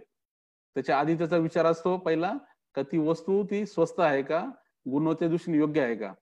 हे तो पहिला निकष त्याला तो लावतो आणि मग नंतर तो लावतो का हा लोकल आहे का, काही इम्पोर्टेड आहे का, काय आहे. त्यामुळं आणि हा ग्राहकाचा जर तो विचार जर तुम्ही पाहिला हा प्रत्येकामध्ये आहे. म्हणजे आपण जेव्हा आपण उत्पादकाच्या ऐवजी शेतकरी म्हणून विचार करण्याच्या ऐवजी जर आपण ग्राहक म्हणून विचार केला, तर आपण काय विचार करतो हा लॉजिक आपण प्रत्येक ठिकाणी लावायला हवा. आज आता आज तुम्ही जर पाहिलं बाजारामध्ये आपल्या वेगवेगळ्या प्रकारच्या वस्तू सगळ्या बाजारात उपलब्ध आहेत. आज भारतातल्या बाजाराचा विचार जर केला, भारतात त्यातलं किती उत्पादन होतं आणि किती जगाच्या बाजारातून येतं. आपल्या सर्वांना कल्पना आहे की खूप आता कंझ्युमर गुड्स मध्ये मोठ्या प्रमाणात चायनामधून माल येतो, सगळं येतो. आणि त्यामुळे मग ते त्याच्या बऱ्याच आपल्या बाजारपेठा त्या चीनच्या बाजाराच्या मालाने सगळ्या भरलेल्या आहेत. बाकीच्या मालाविषयी काही बोलत नाही मी, फक्त आपल्या ऍग्रीकल्चर कमोडिटी विषयीच बोलतो. तुम्ही जर पाहिलं आता बऱ्याच कमोडिटी आता आपल्याकडे म्हणजे आपण सगळ्याच ऍग्रीकल्चर मध्ये जवळजवळ सर्वच गोष्टी आपण पिकवतो, तरी पण काही गोष्टी आपण इम्पोर्ट करतो. मग इम्पोर्ट मध्ये जर तुम्ही पाहिलं तर पहिलं तर काय सगळ्यात मोठी कमोडिटी कोणती इम्पोर्टची ऍग्रीकल्चर मधले, तर ऑइल आहे. खाण्यासाठी जे काही तेल लागतं ते आपण खूप मोठ्या प्रमाणात जवळजवळ 70 ते 80 कोटी 1000 कोटीचं ऑइल आपण इम्पोर्ट करतो. म्हणजे आपल्या देशाची जी गरज आहे जवळजवळ जी काही 2.5 कोटी टनची गरज आहे, त्याच्यापैकी जवळजवळ आपण 60% ऑइल हे इम्पोर्ट करतो. आता हे ऑइल इम्पोर्ट करतो म्हणजे आपल्याकडे आता इथे महाराष्ट्रात कोणीतरी सोयाबीन पिकवतोय, इथे कोणीतरी करडई पिकवतोय, सूर्यफूल पिकवतोय, भुईमूग पिकवतो. म्हणजे ऑइल सीड क्रॉप करणारे इथले शेतकरी आपल्याकडे महाराष्ट्रात आहेत, देशात आहेत. असं असतानाही आपला देश ऑइल का इम्पोर्ट करतो? ऑइल आणि त्याच्याविषयी आपण मोठ्या प्रमाणात म्हणतो की सरकारची पॉलिसी चुकीची आहे. सरकारने इथे आपल्या शेतकऱ्यांना सपोर्ट करायला पाहिजे. हे त्यात काही दुमतच नाही. सरकारची ते पॉलिसी असायला पाहिजे सपोर्टची. पण त्याच्या पलीकडे जो मुद्दा राहतो, का आपला इथलं जे काही उत्पादन होतंय, याच्यापेक्षा जर इंडोनेशियामध्ये, मलेशियामध्ये जर स्वस्त उत्पादन होत असेल आणि ते उत्पादन इथल्या ग्राहकाला जर त्याला वाटत असेल का मला ते परवडतंय. म्हणजे आज जर ₹90 तेल जे काही त्याला मिळत असेल, ते जर त्याला जर म्हटलं की नाही आता तू ते बाहेरचं इम्पोर्टेड घ्यायचं नाही. आपल्या लोकल इथल्या शेतकऱ्यांनी पिकवलेलं जे आहे ते घे ना आणि इथल्या शेतकऱ्याला जे काही कॉस्टला परवडतंय, त्याला तू घे नाही आणि त्याला म्हणून सांगितलं तुम्ही ₹150 घे. तर किती लोक त्याला तयार होईल, प्रोटेस्ट चालू होणार. लगेच कंझ्युमर साइडने प्रोटेस्ट चालू होणार. का सरकारची धोरणं हे ग्राहकांना त्यांना विरोधी आहेत आणि त्यामुळं तिथे लगेच त्या प्रकारचे मग काही जे काही पॉलिटिकल प्रेशर तयार होतात, हे सगळं आपल्याला कल्पना आहे. आपल्याला काही राजकीय गुंत्यात किंवा त्याच्या मागच्या जे काही सगळ्या जे काही असतील, कोणाचे काही विषय असतील त्यात जायचं नाहीत. यातला मुद्दा मला एकच सांगायचा आहे, का इथे म्हणजे थोडक्यात हा विचार करावा लागेल, तर जर आपल्यालाच आपलं ऑइल सीड इथं जे काही उत्पादन होतंय, असं वाटत असेल की आपल्या देशाने तेच आपल्या ग्राहकांनी ते घ्यावं, तर आपल्याला विचार हा करावा लागणार आहे, की आपल्याला मलेशियातल्या किंवा इंडोनेशिया शेतकऱ्यापेक्षा आपल्याला ते जास्त इफिशियंट कसं उत्पादन तयार होईल. मग त्याच्यापेक्षा गुणवत्तेने किंवा त्याच्याबरोबरच गुणवत्तेमध्ये ते असलेलं प्रॉडक्ट पण त्याच्यापेक्षा कमी किमतीमध्ये किंवा त्याच्याबरोबरच्या किमतीमध्ये तुम्ही जर द्यायला लागले, तर साहजिक आहे कशाला कोण इंडोनेशियाचा आणि मलेशियाचा आग्रह धरेल. सरकारला सुद्धा काय कारण आहेत. तर हा व्यावसायिक विचार आता करावा लागणार आहे, की आपल्याला आता इफिशियन्सीचा विचार करावा लागणार आहे. ती इफिशियन्सी कशी आणायची? हे चॅलेंज मग त्याच्यामध्ये टेक्नॉलॉजीचा मुद्दा असेल, R&Dचा मुद्दा असेल, त्यासाठी लागणारे काही इन्व्हेस्टमेंटचा मुद्दा असेल, ते विषय त्याच्याबरोबर येणार. त्यासाठी आपल्याला पुढाकार घ्यावा लागेल, पण ते करावं लागेल. म्हणजे तुम्हाला आता इथून पुढे इफिशियंट व्हावं लागेल. हा एक दुसरा मुद्दा ठळकपणे मला आपल्या पुढे ठेवायचा आहे. आणि त्याच्या पलीकडे मग जो येतो मुद्दा आता, की आपल्याला प्रत्येक कम्युनिटी जेव्हा तुम्ही इंडस्ट्री म्हणून हे करताय, उभं करायचा प्रयत्न करताय, तर ती ग्राहकाच्या पातळीवर तो तुमचा जो काही उत्पादन आहे, ते पूर्णपणे एक ब्रँडच्या स्वरूपात कसं जाईल? ब्रँडच्या स्वरूपात जाणं म्हणजे नक्की काय? हा मुद्दा थोडक्यात एक स्पष्ट करायला हवा. ब्रँड म्हणजे फक्त नुसतं एक लेबल नाही, एक नाव नाही. तर ब्रँड म्हणजे एक विश्वास. तुमच्या प्रॉडक्ट विषयी विश्वास तयार होणं, ग्राहकामध्ये विश्वास तयार होणं. विश्वास तयार होतो म्हणजे आपण काय होतो, तुम्ही जर पाहिलं आता आपल्याकडे ब्रँडचं नाव घ्यायचं समजा अमूल आहे. एक दुधामधला एक आपल्याकडचा सगळ्यात महत्वाचा ब्रँड आहे. दूध तर ते दूध आहेत. मग ते अमूलच्या पिशवीमध्ये आहे काय आणि किंवा दुसऱ्या एखाद्या नावाखाली आहे काय? दूध तर काही बदलत नाही. पण तरी अमूलच्या दुधाला इतरांपेक्षा जर ₹2 जास्त मिळत असतील, 15-20% किंमत जास्त मिळत असेल, तर ती का मिळते? तर तो ग्राहकामध्ये तो विश्वास तयार झालेला आहे, की अमूलचं दूध हे गुणवत्तेच्या बाबतीत सर्वात चांगलं आहे आणि त्याच्याविषयी जो गुणवत्तेचा जो विषय ट्रस्ट तयार झालेला आहे, सर्व्हिस विषयी जो ट्रस्ट तयार झालेला आहे, म्हणून त्यासाठी ग्राहक ₹2, ₹3 जे काही 10%, 20% जास्त द्यायला तयार होतो. तर ही विश्वास तयार होणं, ब्रँड तयार होणं म्हणजे विश्वास तयार होणं. तुमच्या प्रॉडक्ट विषयी विश्वास तयार होणं आणि विश्वास अशा अर्थाने का हे बाजारामध्ये जर 10 प्रकारचे दूध अवेलेबल आहेत, त्याच्यामधलं हे अमूल हे दूधच माझ्यासाठी सगळ्या अर्थाने योग्य आहे. मग माझ्या हेल्थच्या दृष्टीने असेल किंवा माझ्या सगळ्या एकंदरीत माझ्या कॉस्टच्या अँगलने असेल, जो काही विचार येत असेल ग्राहक म्हणून विचार करताना, तर सगळ्या अर्थाने हे दूध उत्तम आहेत आणि म्हणून मी त्याला 2 पैसे जास्त देऊन का होईना ते घ्यायला तयार आहेत. तर ही विश्वासार्हता आपल्याला तयार करणं आपल्या प्रत्येक प्रॉडक्ट विषयी आणि ही जगातल्या सगळ्या ग्राहकांमध्ये हे मला वाटतं एक आपलं सगळ्यांचं धोरण असायला हवं.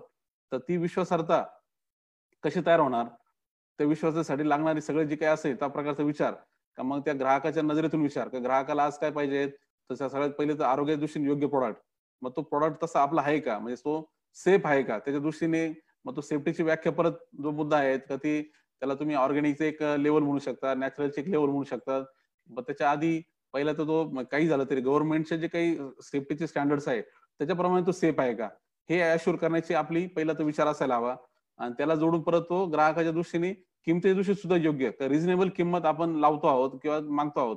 हे दोन्ही प्रॉडक्ट म्हणजे किंमत आणि त्याचबरोबर त्याच्या प्रॉडक्टची सेफ्टी, त्याची क्वालिटी म्हणजे काही बाकीचे स्टँडर्ड असतील, चव असेल किंवा त्याच्याबरोबर त्याचे बाकीचे मग इतर तुम्ही म्हणजे काही प्रॉडक्ट्स मधले इतर फिजिकल फीचर्स असतील, हे सगळ्याचा विचार करून त्या ब्रँडचा सगळा त्याचा एक विश्वासार्हतेचे त्याचे घटक बनतात. तर ते आपल्याला त्या प्रत्येक उत्पादनामध्ये घ्यावं लागणार आहे. तर ह्या सगळ्याला मुद्द्याला म्हणजे एक ग्लोबल कॉम्पिटिशन आणायची इफिशियन्सी आणि त्याच्याबरोबर तो प्रत्येक प्रॉडक्टचा ब्रँड, हे 3 विषय आणि त्याला जोडून मग त्या सगळ्या प्रत्येक क्रॉपमध्ये उभं राहताना व्हॅल्यू चेनच्या स्वरूपात उभं राहणं. उत्पादनापासून तर शेवटच्या मार्केट पर्यंतचे सगळे घटक आपणच उभे करू. आपण त्याला शेवटपर्यंत याला ती स्केल छोटी असू शकते आणि किंवा मोठी असू शकते. पण ती पूर्ण व्हॅल्यू चेनच्या स्वरूपातच आम्ही बघू. असं हे सगळ्याचा जर तुम्ही एकत्रित विचार केला, मग तुम्हाला ह्या अपॉर्च्युनिटीज जे मी सांगतोय, हॉर्टिकल्चर मधल्या क्रॉप्स मधले असतील, ज्याचे तुम्ही आता जे काही आपण मगाशी नाव घेतलं ते सगळे क्रॉप्स असतील किंवा मग त्याला सपोर्टिव्ह सगळ्या industries, dairy, poultry, fishery, sericulture, हे सगळे तुम्हाला पोटेन्शियल क्रॉप म्हणून दिसायला लागतील. आणि मग वेगळं चित्र दिसायला लागेल की ऍग्रिकल्चर खऱ्या अर्थाने एक म्हणजे पोटेन्शियल एक समृद्ध फील्ड म्हणून आणि किंवा एक खऱ्या अर्थाने ग्रामीण भागामध्ये आपण किती वेगळ्या प्रकारचं चित्र तयार करू शकतो. आज जे काही गावाकडून मुंबईला पुण्याला जाण्याचा प्रत्येकाची जे काही ओढ आहेत आणि ते असं वाटतं की मुंबई पुण्यातलं आयुष्य खूप चांगलं आहे, खूप चांगल्या प्रकारची ते संधी आहेत, त्याच्याऐवजी गावातच तुम्हाला संधी दिसायला लागणं सहज शक्य आहे. आज आता मगाशी भूषणजींनी जो काही सांगितलं का सह्याद्रीविषयी मी थोडक्यात सांगावं. मी मुद्दाम सुरुवातीला सांगितलं नाही, कारण ते सांगण्याऐवजी हे पार्श्वभूमीवर सांगितलं तर त्याला लॉजिक आहेत. आपण सह्याद्रीविषयी थोडीफार माहिती असेल, मग त्याला मी थोडक्यात एक 5 मिनिटांमध्ये थोडंसं ब्रीफ करू इच्छितो, की हा सगळा विचार मी आता जे काही मांडलं, हाच विचार घेऊन 2000 साधारण 10-11च्या दरम्यान या सगळ्या विषयाला आम्ही सुरुवात केली. एक सरळ दिशा ठेवून नाशिक भागातला आम्ही आहोत. त्यामुळे द्राक्ष आमचं महत्वाचं पीक आहे. त्या पिकामध्ये एक सुरुवातीला असा विचार केला की एकच पिकामध्ये आपण असं काही काम उभं करणं, एक पूर्ण ग्लोबल कॉम्पिटिशन मध्ये आपल्याला असं काही उभं करणं आहे की आपण मी जरी महाराष्ट्राचा शेतकरी असेल, नाशिक जिल्ह्यातला छोटा शेतकरी असेल, पण मला साऊथ आफ्रिकेतल्या, चिलीतल्या, कॅलिफोर्नियाच्या शेतकऱ्याबरोबर टक्कर द्यायची आहे आणि त्या ताकदीचा एक आज आमची आपल्याला आपली एक व्यवस्था उभी करायची आहे. व्यवस्था उभी करताना साहजिक विचार होता का हा वैती शक्यच नाही. त्यासाठी एकत्र येणं, एकत्र येताना पूर्ण मग त्याला ते सगळं पूर्ण सोशल स्ट्रक्चर आणि त्याचबरोबर पूर्ण व्यावसायिक स्ट्रक्चर दोन्हीचा विचार म्हणून फार्मा प्रोड्युसर कंपनीचं मॉडेल घेऊन आम्ही चालायला सुरुवात केली.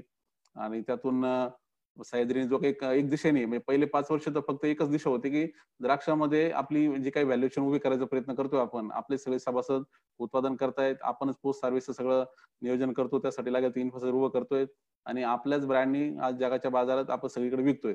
हे चित्र आपल्याला उभं करायचंय आणि ते पण पूर्ण एक सगळ्या ग्लोबल मार्केटमध्ये एक त्याला एक ट्रस्ट तयार होईल आणि एक त्याविषयी एक कॉन्फिडन्स तयार होईल. या स्केलवर करायचे आहेत. आणि त्यातून मग आम्ही जवळजवळ 2015 पर्यंत द्राक्षामध्ये जे काही काम करायचा प्रयत्न केला, तर त्यातून सगळे विषय तुम्ही जर पाहिलं स्केलचा विषय जवळजवळ फक्त आज 300 कोटीची सह्याद्रीची उलाढाल फक्त द्राक्ष पिकामध्ये झाले. ज्याच्यामध्ये जवळजवळ 42 देशामध्ये आज सह्याद्रीची द्राक्ष पोहोचलेली आहेत. त्याचबरोबर एकाच जागेवर जवळजवळ 200 टन द्राक्ष एका जागेवर पॅकिंगची यंत्रणा पोस्ट सर्व्हिस लेवलला जी इफिशियन्सी सह्याद्रीने तयार केली, ती अजूनही कोणी त्याला ब्रेक करू शकलेलं नाही. दिवसाला 20 कंटेनर सह्याद्रीच्या एका कॅम्पसमधून एक्सपोर्ट होतात. म्हणजे बाकी लोकांना तेवढे 20 कंटेनर करण्यासाठी 20 लोकेशन लागत असतील, आमचे फक्त एका जागेवरून जातात. साहजिक त्याचा जो काही खर्च आहे तिथला पोस्ट सर्व्हिसचा तो कमी आहे. आणि दुसरीकडे मार्केटमध्ये जाताना स्ट्रॉंग प्रेझेन्स म्हणून गेल्यामुळे स्केल आल्यामुळे निगोशिएशन पॉवर आलेली आहे. निगोशिएशन पॉवरचा जो काही फायदा होतो समोरच्या मार्केटिंगमध्ये त्याचा ऑब्व्हियसली तिथे benefit market level efficiency, post harvest level efficiency आणि त्याचबरोबर प्रोडक्शन लेवल साईडला इफिशियन्सी आणण्यासाठी आमच्या सगळ्या मेंबर्सचा सपोर्ट, त्यांना जे काही टेक्निकल सगळा गायडन्स असेल, त्यांची क्वालिटी इम्प्रुव्हमेंट, प्रोडक्टिव्हिटी इम्प्रुव्हमेंट, ते सगळे कामं घडायला लागलेत. त्याचबरोबर मोठे मोठे विषय द्राक्षामधले व्हरायटी सारखा विषय का जो बऱ्याच वर्ष अटकलेला, जो गव्हर्नमेंटच्या लेवलला हलू शकला नाही, तो सह्याद्रीची एक ताकद तयार झाल्यामुळे तो पण विषय सुटला. त्यासाठी जे काही व्हरायटी इम्पोर्ट करण्यापासून ग्लोबल लेवलला तसे टाईप करण्यापासून ते सगळे विषय झालेत. आता हे जे काही अनुभव जो पहिल्या 4-5 वर्षात तयार झाला आणि त्यातून मग प्रत्येक पिकात इतरही पिकामध्ये मग ते टोमॅटो असेल किंवा मग ते इतर मग आता डाळिंब असेल, बनाना असेल किंवा इतर सगळेच फ्रूट व्हेजिटेबल हॉर्टिकल्चर फोकस सगळी यंत्रणा सह्याद्रीची असल्यामुळे सर्वच फ्रूट अँड व्हेजिटेबलला फोकस करून अशा व्हॅल्यू चेन या ग्लोबल कॉम्पिटिशन मध्ये टिकतील अशा उभ्या करणं, त्या स्केलमध्ये उभ्या करणं आणि ते एकमेकांना परत जोडणं. म्हणजे द्राक्षाची व्हॅल्यू चेन टोमॅटो बरोबर किंवा मग अजून डाळिंबाबरोबर किंवा इतर फळभाज्याबरोबर जोडणं आणि त्यातून मग सगळा आणि शेवटच्या ग्राहकापर्यंत पोहोचणं, हे सगळे टप्पे मग सगळे पकडायला सुरुवात झाली. ऑटोमॅटिकली व्हॅल्यू चेनच्या स्वरूपात चालल्यामुळं, हा ग्लोबल कॉम्पिटिशनचा प्रॉपर विचार केल्यामुळं, इफिशियन्सीचा विचार केल्यामुळे प्रत्यक्षात ती स्केल दिसायला लागली. म्हणजे आज यावर्षी सह्याद्री 500 कोटीला पोहोचलेली आहे आणि पुढच्या जो 1-2 वर्षामध्ये 1000 कोटीचा जो टप्पा गाठेल आणि तो एकदम कॉन्फिडेंटली जाईल. कारण ज्या प्रकारचं आता हे मुळात पहिलं तर ते सगळे ॲग्रीकल्चर प्रॉब्लेम आहे ते डिकोड करणं, त्याला एकमेकांशी जोडणं, हे सगळं जे काही घडलंय त्याच्यामुळे ती आता ऑब्व्हियस ग्रोथ हा फार काही मोठा फॅक्टर नसतो. तो नॅचरल वेनी व्हायला लागतो, तसं ते घडायला लागलेले आहेत. तर हे सगळं मागच्या फक्त 8 ते 10 वर्ष काळातच झालेलं आहे. त्याला काही फार मोठा काही असं काही एकदम मोठा काळ किंवा खूप मोठा काही पार्श्वभूमी असं काहीच नव्हतं. खरं तर चॅलेंजेसचा विचार केला तर सगळे चॅलेंजेस म्हणजे ते भांडवलाचा विषय असेल, भांडवल नाही किंवा मग टेक्नॉलॉजी नाहीये, कोणी काही आपल्या कोणत्या प्रकारचं काही कनेक्शन नाहीये, मार्केट नाहीये, काहीच नाहीये. असं सगळं म्हणजे जे काही तुमच्या इथं उपस्थित सर्वांची जी काही सिच्युएशन आहे, त्याच्यापेक्षा कोणतीही वेगळी सिच्युएशन सह्याद्रीमध्ये नव्हते. सगळीकडे जे काही प्रॉब्लेम्स आहेत, तसेच प्रॉब्लेम घेऊनच आम्ही सुरुवात केलेली. मग ते फक्त ते प्रॉब्लेम डिकोड करायला सुरुवात केली. प्रत्येक प्रॉब्लेमला समजायला. भांडवलाचा मुद्दा एक कायम आपण बोलतो, की भांडवल आपल्याकडे काय माझं खूप करायची इच्छा आहे, पण भांडवल नाहीये. आता हा भांडवलाचा प्रश्न म्हणून मग कोणी म्हणतं, की सरकारने आम्हाला सपोर्ट करायला पाहिजे, आम्हाला अनुदान द्यायला पाहिजे, बँकेने सपोर्ट करायला पाहिजे, घरच्यांनी करायला पाहिजे, असं बरेच विषय बोलले जातात. मी काय हा विचार केला का शेतीच खरं म्हटलं तर सगळ्यात मोठा सोर्स आहे भांडवलाचा. म्हणजे तुमचं जे काही होऊ शकतं, एका दाण्याचे 1000 दाणे होणं, हे काही नुसतं फक्त कुठेतरी लिहिण्याचं वाक्य नाहीये किंवा कुठेतरी फक्त सुभाषित म्हणून सांगण्याचं वाक्य नाहीये. तर ही फॅक्ट आहेत. ते एका दाण्याचे 1000 दाणे होतात ते किंवा एका रुपयाचे 1000 रुपये होणं, एवढं मल्टिप्लिकेशन हे फक्त फार्म लेव्हलवरच होतं. म्हणजे प्रोडक्शन लेव्हललाच होतं आणि तिथूनच खऱ्या अर्थाने भांडवलाची निर्मिती होते. ते प्रत्यक्षात कसं होईल? मी आमच्या स्वतःच्या लेव्हलला काही आमचं प्रोडक्शन वाढवणं, द्राक्ष शेती 2 एकरवरून ते 70 एकरवरून येण्याचं पहिलं काम केलं. त्या 70 एकरमधून जे काही व व हे निघायला लागलं, सगळं सरप्लस प्रोडक्शन निघायला लागलं. त्याचं मार्केटिंगची चेन उभी राहिल्यामुळे त्यामुळे ती सुरुवातीपासून मग ते फायदेशीर व्हायला लागलं आणि तिथं जे काही सरप्लस सगळं भांडवल तयार व्हायला लागलं. ते भांडवल मग प्रोड्युसर कंपनीच्या लेव्हलला वापरणं. मग त्याचबरोबर इतर सभासदांचं बी तसंच प्रकारचं त्यांचा तो अप्रोच ते सभासदांकडे जे काही त्यांच्याकडं जे काही उत्पादन तयार होतंय, त्याचं मार्केटिंग लेव्हलला जे काही जास्तीचं उत्पादन तयार पैसे झालेत, ते परत ते भांडवल म्हणून त्यांनी ठेवणं कंपनीच्या लेव्हलला. अशा पद्धतीने कंपनीचं सह्याद्रीचं भांडवल वाढवण्याचं काम पहिल्या 4-5 वर्षातच आम्ही एकदम उत्तम पद्धतीने केलं. कोणत्याही प्रकारची सरकारचे अनुदान नाही, कोणाकडे कधी जाऊन मागायचा सुद्धा विषय केला नाही. शेतीतूनच जे काही भांडवल तयार होऊ शकतं, ते म्हणजे आम्ही स्वतः अनुभवलंय, की किती झपाट्याने आणि किती खरं म्हटलं तर एकदम सरळ मार्गाने आणि तुम्ही कोणापुढे बी जे काही एफर्ट्स घेणार असेल, त्यापेक्षा कमी एफर्ट्समध्ये ते तयार झालं. ते आम्ही स्वतः अनुभवलंय. तर मला वाटतं भांडवलाचा हा मुद्दा आपण शेतकऱ्यांच्या पातळीवर तरी आहे ना, खरं तर तो सिरियसली म्हणजे अशा पद्धतीने घ्यायची गरज नाही, की इतर इंडस्ट्री जसे झगडते, तसं झगडायची गरज नाही. त्यापेक्षा कमी याच्या कष्टामध्ये आपण शेतीतून भांडवल तयार करू शकतो. दुसरा जो मुद्दा आहे, तर त्यासाठी लागणार ट्रेन मॅन पॉवर आणि त्याचबरोबर त्याला लागणारी सगळ्या जी काही इकोसिस्टम आहे, ती उभी करण्यासाठी लागणाऱ्या सगळ्या आपल्याला जे काही मनुष्यबळ असेल वेगळ्या लेव्हलचं, हे सुद्धा खरं म्हटलं तर जसे संधी दिसतात, ते तसं तिथे यायला लागतात. आमच्याकडे आता सह्याद्रीचा कॅम्पस जर तुम्ही पाहिला, तर हा दिंडोरी तालुक्यामध्ये मोहाडी सारख्या गावात आहेत. आज जर तसं म्हटलं तर नाशिकपासून 20 किलोमीटर म्हणजे रोज यायचं म्हटलं तर 1 तास वगैरे प्रवास करावा लागतो. पण तिथे आज आमच्याकडे सगळ्या प्रकारचे मॅनपॉवर मग मोठमोठ्या बँकर्स असतील, चांगले बँकिंगमधले जॉब सोडून आलेले, मोठ्या-मोठ्या कॉर्पोरेटमधले जॉब सोडून आलेले लोकं ते सुद्धा इथं काम करतायत. ते का करतायत?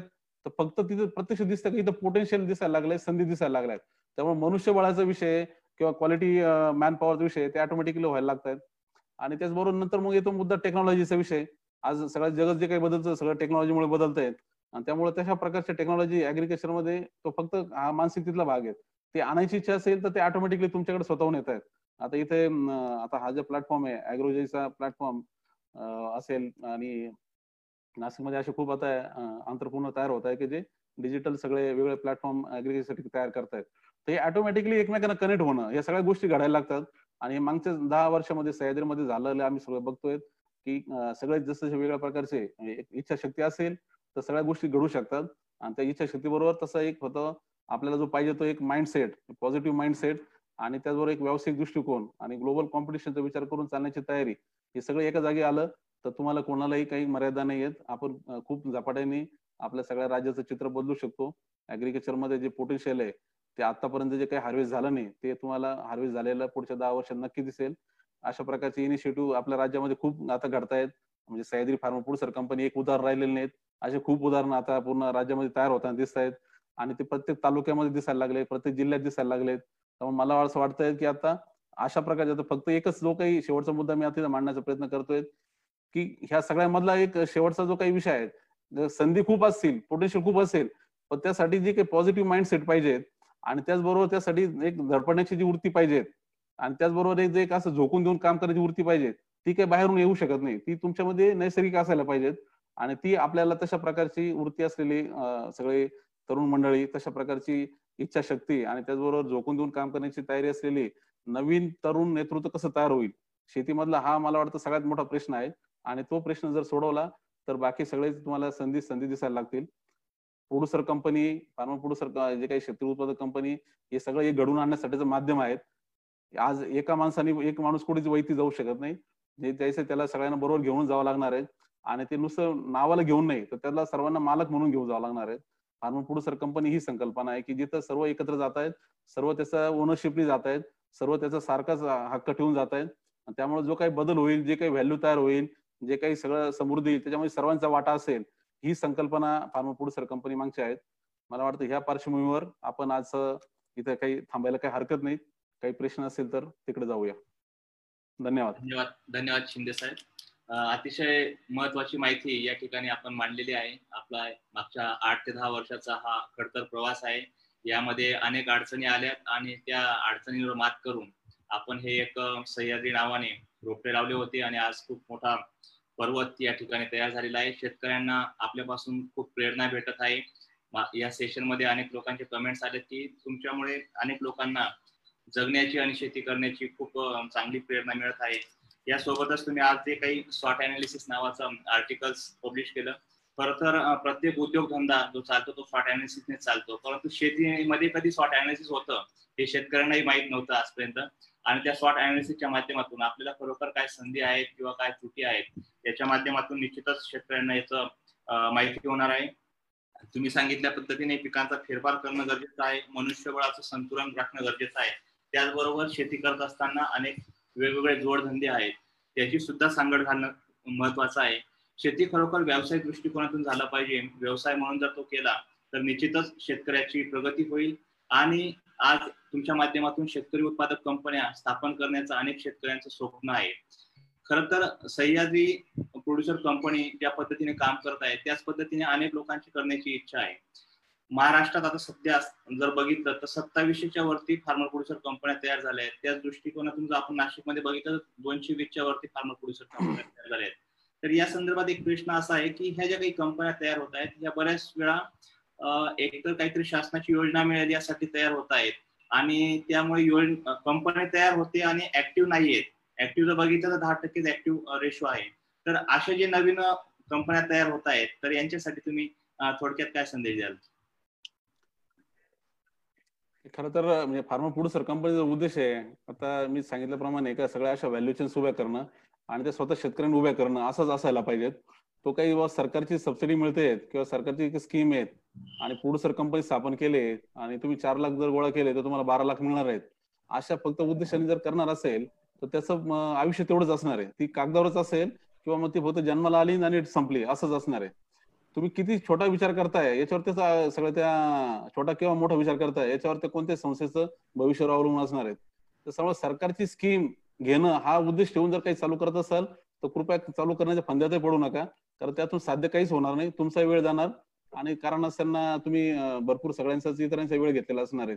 खरोखर तुम्हाला सिरियस ऍग्रिकल्चरला एक बिझनेस म्हणून तुम्हाला बघायचा असेल आणि तो बघताना परत सर्वांच्या मध्ये बदल घडावा आजूबाजूच्या सगळ्या भागामध्ये, अशी जर तुमची प्रामाणिक जर इच्छा असेल आणि त्यासाठी तुमचं झोकून देण्याची तयारी आहे, नुकसान स्वतः सहन करून चालण्याची तयारी आहे, असा जर विचार असेल तरच फार्मा प्रोड्युसर कंपनीच्या या सगळ्या वाटेला जा, नाही तर जाऊच नका. हे मी तुम्हाला स्पष्ट सांगू इच्छेल.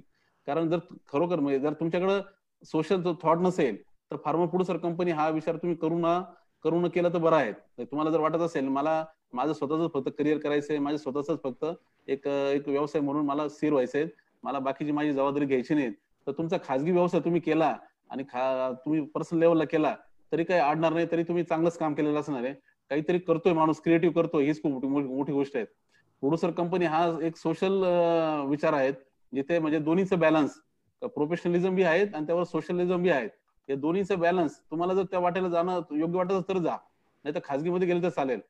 पण मधला जो रस्ता आहे फक्त सरकारची स्कीम मिळते आणि आता हे केलं तर पुढे सर कंपनी केली तर काहीतरी अनुदान मिळेल, तर कृपया करू नका. असंही सरकारच्या जर तुम्ही सगळ्या स्कीम पाहिल्या आहेत, तर तुम्ही फक्त ऍग्रिकल्चर मध्ये करिअर करू इच्छित असाल तर तुम्ही खाजगीत करा किंवा पुढे सर कंपनीच्या स्वरूपात करा किंवा अजून काही कोऑपरेटिव्ह स्वरूपात करा, पब्लिक लिमिटेड म्हणून करा. तुम्हाला सगळ्या स्कीमचा बेनिफिट मिळायचा तो मिळणारच आहे, जे काय मिळणार आहे ते.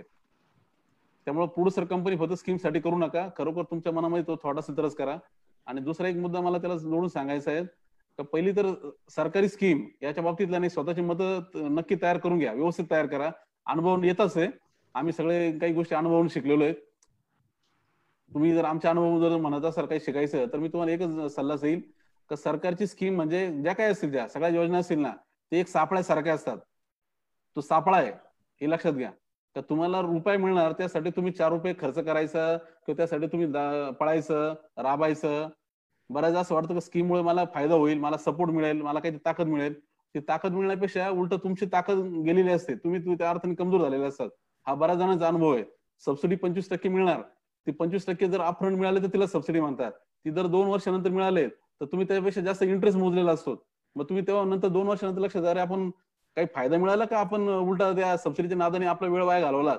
त्यामुळे तो सबसिडीचा विचार बिलकुल करू नका. जे मिळालं असेल किंवा असेल तर ते ऑटोमॅटिकली आलं तर ठीक आहे. विचार करताना, सुरुवात करताना कायम विचार करा की 100% स्वतःच्या ताकदीवर आणि स्वतःच्याच याच्यावर, हिमतीवरच आपल्याला उभं राहायचंय, तरच आपण टिकणार. त्यासाठी सरकारच्या स्कीमचा आणि याचा विचार करून कोणतंही नियोजन करू नका आणि कोणताही त्याचा भाग धरू नका. खास करून मी सांगतोय तुम्हाला भूषणजी, प्रोड्युसर कंपनीविषयी जे चाललंय ना सगळ्या सध्या, का बरेच प्रोड्युसर कंपनी स्थापन केले, हे फायदे ते फायदे मीडियामधून बी येत असतात, बरेच जण लिहित असतात. तर त्या बाबतीतलं नाही, हे जरा लक्षात घेणं गरजेचं आहे. अशा पद्धतीने फक्त अजून 4-5 वर्षानंतर आपण जर पाहिलं, 2025 ला जर मागे वळून पाहिलं, तर दिसेल का खूप अशा काय, तुम्ही आता नावं घेतले 27,000 जरी कंपन्या कागदावर तयार झाल्यात, तर त्यातल्या तुम्हाला 10 नावं सापडणार नाहीत. आणि बाकीचे फक्त जन्माला आले नाही, बंद झालेत. तर कारण, आणि ते फक्त नुसते जन्माला घालून जर काही कोणाला वाटत असेल का आपण काही ते साध्य केलं, तर चूक आहेत. आपल्याला ते घडवायचे, ते वाढवायचे आहेत, त्यातून काहीतरी खऱ्या अर्थाने लोकांमध्ये बदल घडवायचा आहे. तर तो पूर्णपणे स्वतःच्या ताकदीवरच होऊ शकतो. जो काय असेल तो प्रयत्न छोटा असेल, पण तो स्वतःच्या ताकदीवर, हा विचार खूप महत्वाचा आहे. स्कीम पासून होतील तेवढं लांब राहा. ते नॅचरल वेने येतील ते येतील, घेऊ नये, फायदा घेऊ नये असं मी म्हणणार नाही, पण त्याचा तुम्ही प्रायमरी विचार नका करू. तो नॅचरल भाग आहे. सरकारचं म्हणून जो काही सपोर्टचा भाग असेल तो येईल. पण तुम्हाला जर चालायचंय तर तुम्ही विदाऊट स्कीमचा विचार करा. उलट तुम्ही म्हणेल पहिले 5 वर्ष ना स्कीम घ्यायचीच नाही, कोणतीच नाही. कारण कोणती इंडस्ट्री जर तुम्ही पाहिलं तर जी काही असेल, आता इथं बोरसे साहेब आहेत, त्यांना आता सगळा अनुभव भरपूर आहेत. जेव्हा कोणते उद्योग कागदावर तयार होतात, टिकतात किती? जो उद्योग 3 वर्षाच्या पलीकडे टिकतो, 1000 दिवसाचं एक साधारण गणित असतं, 1000 दिवसाच्या वरती जो काही व्यवसाय टिकतो ना, तो व्यवसाय मग पुढे टिकण्याची, म्हणजे पुढे जाण्याची शक्यता ती मग त्याचे 90% असते. आणि 90% उद्योग किंवा 90% ऍक्टिव्हिटी कोणती असेल ती पुढे सर कंपनी म्हणा, काही म्हणा, ती 3 वर्षात संपलेली असते. ते पहिले 3 वर्ष ना काही झालं तरी तुम्ही स्कीमचा फायदा घ्यायचा नाही, असं डोक्यात धरा. मी उलटा सांगतोय, बऱ्याच जणांना ते चुकीचं वाटेल, पण जो माझा अनुभवचं बोल सांगतोय, तुम्ही 3 वर्ष कोणत्याही स्कीमचा फायदा घ्यायचा नाही. 3 वर्ष तुम्हाला काय कष्ट करावं लागले, काही करा. त्यासाठी जे काही धडपड करायची असेल ना, ती वैयक्तिक पातळीवर करा, तुमच्या लोकांच्या पातळीवर करा. आणि त्यातून जर तुम्ही टिकले तर तुम्ही समजा की तुम्ही आता थांबणारच नाही, तुम्ही पुढे जाणार आहे. आणि तेव्हा नंतर सरकारचा काही स्कीमचा फायदा घेतला तर तो तुम्हाला सपोर्टिव्ह असेल. सरकारच्या स्कीमचा खऱ्या अर्थाने तेव्हाच उपयोग होईल. नाही तर सरकारचे बरेचसे पैसे काय आहे, ते असेच या नवीन योजनावर जातात. नंतर लक्षात येतं का, अरे स्कीम मधून काही साध्य झालं नाही आणि त्या वैयक्तिक माणसाच्या पातळीवर काही झालं नाही. तर हा जो दोष आहे मानसिकतेमधला, तो बदलण्याची मला वाटतं नक्की गरज आहे. बरोबर. कंपनी स्थापन करताना जर समजा सरकारी अनुदानाची अपेक्षा न करता फक्त आपला जो साध्य आहे, उद्देश आहे, त्याच्या पद्धतीने आपण काम केलं पाहिजे. आज सह्याद्री मागच्या 8 वर्षापासून काम करते आहे. इतका मोठा प्रचंड व्याप तयार झालेला आहे, परंतु कुठल्याही शासनाची मदत घेतलेली नाहीये. आणि एक मिनिट, मी आपल्याला सांगू इच्छितो, सह्याद्रीने 2011 ला सुरुवात झाल्यापासून 2017 पर्यंत आम्ही 1 रुपयाच्या सरकारच्या स्कीमला अप्लाय केलं नाही किंवा मागितली नाही. पण 2017 नंतर सरकार सेंट्रल गव्हर्नमेंटच्या एका स्कीम मध्ये ऍग्रिकल्चर प्रोसेसिंग क्लस्टर, त्या स्कीम मध्ये मग आता काही प्रमाणात सह्याद्रीने आता काही मदत घेतलेली आहे. मला हे सांगायचा मुद्दा आहे का, सुरुवातीचा टप्पा आणि दुसरा टप्पा हा मध्ये खूप फरक आहे. आता जेव्हा आम्ही जे काही आता समजा 2017 मदत घेतली असेल, तर त्या 5 आता टोटल सह्याद्रीमध्ये जवळ 200 कोटीच्या वरती इन्फ्रास्ट्रक्चर उभं राहिलेत. त्याच्यामध्ये 5 कोटी सरकारचे आलेत. पण ते 5 कोटी आले नसते तरी पण आमचं काय अडलेलं नव्हतं. आता आले तर त्याचा अजून फायदा होणं, म्हणजे त्या 5 कोटीमधून अजून त्याच्यामध्ये 20 कोटी सॅलरीला टाकणं, सॅलरीला शक्य होतंय. तर तो मुद्दा कसा का, म्हणजे तिथं म्हणजे त्या सरकारच्या, म्हणजे सरकारचा पैसा म्हणजे कोणाचा आहे, हा पब्लिकचा पैसा आहे. आज एक तुम्हाला पब्लिकचा पैसा म्हणजे हा आपण म्हणजे कोणीतरी तुमच्यामध्ये ते गुंतवणूक करतोय, तर त्याचं हे ठेवणं, जबाबदारी, मोल ही आपली खूप मोठा भाग असतो. त्यामुळे मी तशा अर्थाने सांगतोय, मदत घेऊ नका असं नाही, पण ती मदत जी काय आहे ना, तिचा उपयोगच झाला पाहिजे. त्या मदती वाया नाही गेली पाहिजेत. आणि त्यासाठी आपण त्या अर्थाने तयार झालेला असेल तर मग नक्कीच मला वाटतं ते सगळ्याच्या दृष्टीने योग्य असणार आहे. त्यामुळे मी तो मुद्दा सांगितला. असं काही नाही का तुम्ही घेऊच नका असं नाही म्हटलेलं. निश्चितच कॉम्प्लिमेंटरी भेटली तर ती घ्यायला पाहिजे, परंतु पहिल्या 3 वर्ष आपण काम केलं पाहिजे. त्या पद्धतीने जर केलं तर ती कंटिन्यू कंपनी पुढे जाऊ शकते. याच्यामध्ये खूप छान माहिती सरांनी दिलेली आहे. सर, एक प्रश्न आहे की आता तुम्ही ई कॉमर्स सेक्टरमध्येही काम करतायत, म्हणजे भाजीपाला घर पोहोचणं असेल किंवा एक ऍप्लिकेशनच्या माध्यमातून अनेक प्रोडक्ट्स आपले पुढे जातात. ई कॉमर्स मध्ये शेतकऱ्यांना कशी संधी मिळून येईल, किंवा बाकीचे शेतकरी उत्पादक कंपन्या असतील त्यांनाही कशी संधी आहे? किंवा संधी प्रत्येकालाच आहेत. आता एक साधी गोष्ट आहे, आज आता टेक्नॉलॉजीमुळे जे काही जग बदलत आहेत, वैयक्तिक पातळीवर बी खूप वैयक्तिक संधी तयार होतात. एखादा शेतकरी वैयक्तिक म्हटला का मी आता माझा माल विकायचा आहे मुंबईला, पुण्याला, जे त्याला पारंपरिक शक्य नव्हतं ते आता या ई कॉमर्समुळे शक्य आहे. मग त्यांनीच एक ऍप बनवलं आणि त्यांनी प्लॅटफॉर्म तयार केलं, शक्य आहे. फक्त ते व्यावसायिक दृष्टीने योग्य आहे का हा विषय. ई कॉमर्स आता विषय म्हणजे नक्की काय आहे, तर रिटेल यंत्रणा तुम्ही अजून ती डिजिटल प्लॅटफॉर्मच्या स्वरूपात उभी करणं. रिटेल हा जेव्हा मुद्दा येतो ना, तेव्हा एक लक्षात घ्या, तर हे सगळ्यात म्हणजे तुमच्या व्हॅल्यू चेनचं सगळ्यात वरचं टोक आहे. आणि त्या वरच्या टोकाला सर्वात जास्त ताकद तिथं लागते. रिटेलच्या पॉईंटला सक्सेस होण्यासाठी सर्वात जास्त आपल्याला म्हणजे कॉम्पिटिशन आहे, तिथं टप तुम्हाला सगळ्या वेगवेगळ्या स्पर्धा असणार आहेत. त्यामुळे तिथं जाताना वैयक्तिक शेतकरी म्हणून तुम्ही विचार करून चालू शकत नाही. तिथं संघटित स्वरूपातच जावं लागेल. तिथं फार्मर प्रोड्युसर कंपनी एक नुसती ती पण नाही चालू शकत. त्यांचं परत एक ताकद ई कॉमर्स लेवलला तुम्ही जेव्हा विचार कराल तेव्हा लक्षात घ्या, तुम्ही जरी तुमचं काही एखादं द्राक्ष घेऊन चालले विकायला, किंवा तुमचं काही फळ भाजीपाला अजून किंवा धान्य तेल काही असेल, तुमची कॉम्पिटिशन कोणाबरोबर आहे, तर रिलायन्स बरोबर आहेत, डी मार्ट बरोबर आहेत, अमेझॉन बरोबर आहेत. आता त्यांच्याबरोबर कॉम्पिटिशन विकणार तर तुम्ही ते विकणार, तेच विकणार प्रोडक्ट. मग मुद्दा परत आला, ग्राहकाच्या लेवल इफिशियन्सी आली तिथं, तर तेव्हा तुम्हाला तिथे जाताना तेव्हा ताकदीने जावं लागेल. स्वतःची नुसते लगेच आता काहीतरी आपण ई कॉमर्स करू असं विचार करण्यापेक्षा तो पूर्ण मॅच्युअर होऊन नंतर जावं. तोपर्यंत तुमचे जे काही असतील चॅनल, किंवा तिथं जाताना मग सगळ्यांनी एकमेकांना संघटित होऊन जाणं, असा विचार आपल्याला करावा लागेल. शेवटचे 2 मुद्दे आहेत सर. आज आपण जर बघितलं तर आपल्यासारखे अनेक कृषी पदवीधर चांगलं शिक्षण घेत आहेत, किंवा बाकीचेही फॅकल्टीज मधले हायर एज्युकेशन घेतात विद्यार्थी आहेत, मराठी माणसं आहेत किंवा शेतकरी कुटुंबातील मुलं आहेत. घरची शेती आणि मोठ्या प्रमाणात आहे, चांगली शेती असते, घरातलं आर्थिक वातावरण देखील चांगलं असतं. उच्च शिक्षण घेतल्यानंतर एक छोट्याशा नोकरी मागे ते लोक जॉईन होत आहेत. थोडीफार नोकरी म्हणजे साधारणतः एक पोस्ट ग्रॅज्युएशन झाल्यानंतर 15-20 हजार रुपयाची नोकरी करतायत. तर अशा मुलांनी किंवा नवीन नव युवक आहेत, अशा लोकांनी जर समजा उद्योगाकडे येण्यासाठी कसं प्रोत्साहन देता येईल आपल्याला? नाही, आता आपण जे संधीच्या अर्थाने बोललो, ज्या काही संधी आहेत या खरं म्हटलं तर त्याच्यामध्ये पहिलं तर म्हणजे जे काही ऍग्रिकल्चर ग्रॅज्युएट्स आहेत किंवा जे काही शेतकऱ्यांची मुलं आहेत, तर त्यांच्यासाठीच खऱ्या अर्थाने त्या संधी आहेत. आणि ते त्यांनी नाही घेतलं तर दुसरं कोणीतरी घेणार आहेत, हा विचार त्यांच्या मानसिकतेचा आहे खऱ्या अर्थाने. का आता त्यांनी त्या संधी घेण्यासाठी पुढे यायचं, का मग एमपीसी युपीसीच्या मार्गे जाऊन किंवा कुठेतरी शहरात काहीतरी दुसरे काही उचापती करण्यात वेळ वाया घालायचा. ऍग्रिकल्चरच्या मधल्या ज्या संधी आहेत त्या ऍग्रिकल्चरच्याच ज्यांचं बॅकग्राऊंड आहे, ग्रामीण भागातले आहेत, किंवा म्हणजे त्यातले बी खास करून म्हटलं तर ऍग्रिकल्चर ग्रॅज्युएट आहेत, तर ज्यांनी 4 वर्ष 6 वर्ष ऍग्रिकल्चर एज्युकेशन घेण्यासाठी दिले आहेत, तर त्यांनीच घेण्यासाठी पुढे यायला पाहिजेत. त्यामुळे ते, आणि त्यात आता हा जो काही मुद्दा आहे, तर सगळे आता जे काही स्ट्रक्चर तयार होत आहेत, नवीन सगळ्या वेगवेगळ्या प्रकारचे प्लॅटफॉर्म तयार होत आहेत, फार्मर प्रोड्युसर कंपनी स्वरूपात म्हणा, किंवा इतरही आपल्या वेगवेगळ्या प्रकारचे स्टार्टअपला गव्हर्नमेंट प्रोत्साहन देत आहेत. तर इथं ऍग्रिकल्चर मधले सगळ्या ह्या ऑपॉर्च्युनिटी घेण्यासाठी सर्व म्हणजे युनिव्हर्सिटी मधूनच आहे ना तसं वातावरण तयार होण्याची गरज आहे. आता सर्व जेवढे की कोणी असेल ऍग्रिकल्चर ग्रॅज्युएट त्यांना माहिती आहे, युनिव्हर्सिटी मधलंच वातावरण थोडंसं आपलं फ्रस्ट्रेटिंग सारखं आहे. ऍग्रिकल्चर कडे येणं, करिअर म्हणून येणं, हे तिथल्या लोकांना संधी म्हणून वाटतच नाही, ते तिथून लांब पळायचा प्रयत्न करतात. पण आता आपण जे काही 1 तास चर्चा केली त्यातून मला नाही वाटत की कोणी असं म्हणायला हवं का नाही आम्ही आता इथं येऊन तर काही उपयोगाचं नाही, त्यापेक्षा आम्ही जातो तिकडे. ते वातावरण तयार करायला पाहिजे आता अजून. एक महत्वाचा प्रश्न आहे, अनेक शेतकरी उत्पादक कंपन्यांचे चॅट बॉक्स मध्ये प्रश्न आहेत की जर बाकीच्या काही शेतकरी उत्पादक कंपन्या आहेत ते सह्याद्री सोबत काही इनपुटसाठी किंवा आउटपुटसाठी टायप होऊ शकतात का, किंवा सह्याद्री कंपनी इतर कंपन्यांसाठी पण काही गोष्टींसाठी काम करू शकते का? नक्की. अजून एक प्रश्न इथे दिसतोय.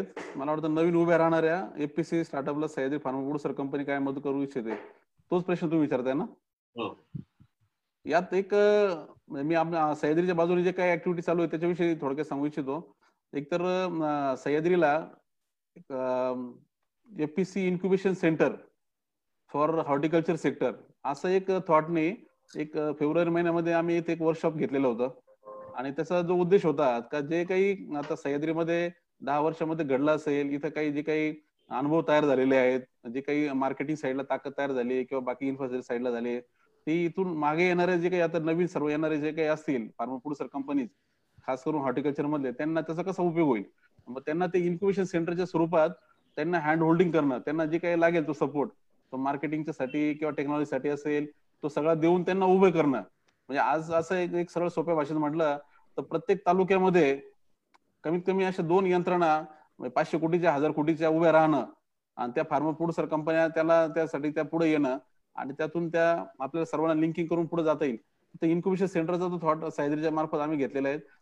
राज्य शासनाचा असेल, त्याचबरोबर इतरही सगळे सपोर्टिंग यंत्रणा, टाटा आणि त्यांच्या संलग्न काही संस्था असतील, तर त्यांच्या माध्यमातून ही ऍक्टिव्हिटी चालू होते. लॉकडाऊनमुळे जरा ते थोडं इनिशिएटिव्ह होऊ शकलं नाही, पण साधारण जे काही असेल जसं लॉकडाऊनचा पिरियड संपेल ही ऍक्टिव्हिटी इनिशिएट होईल.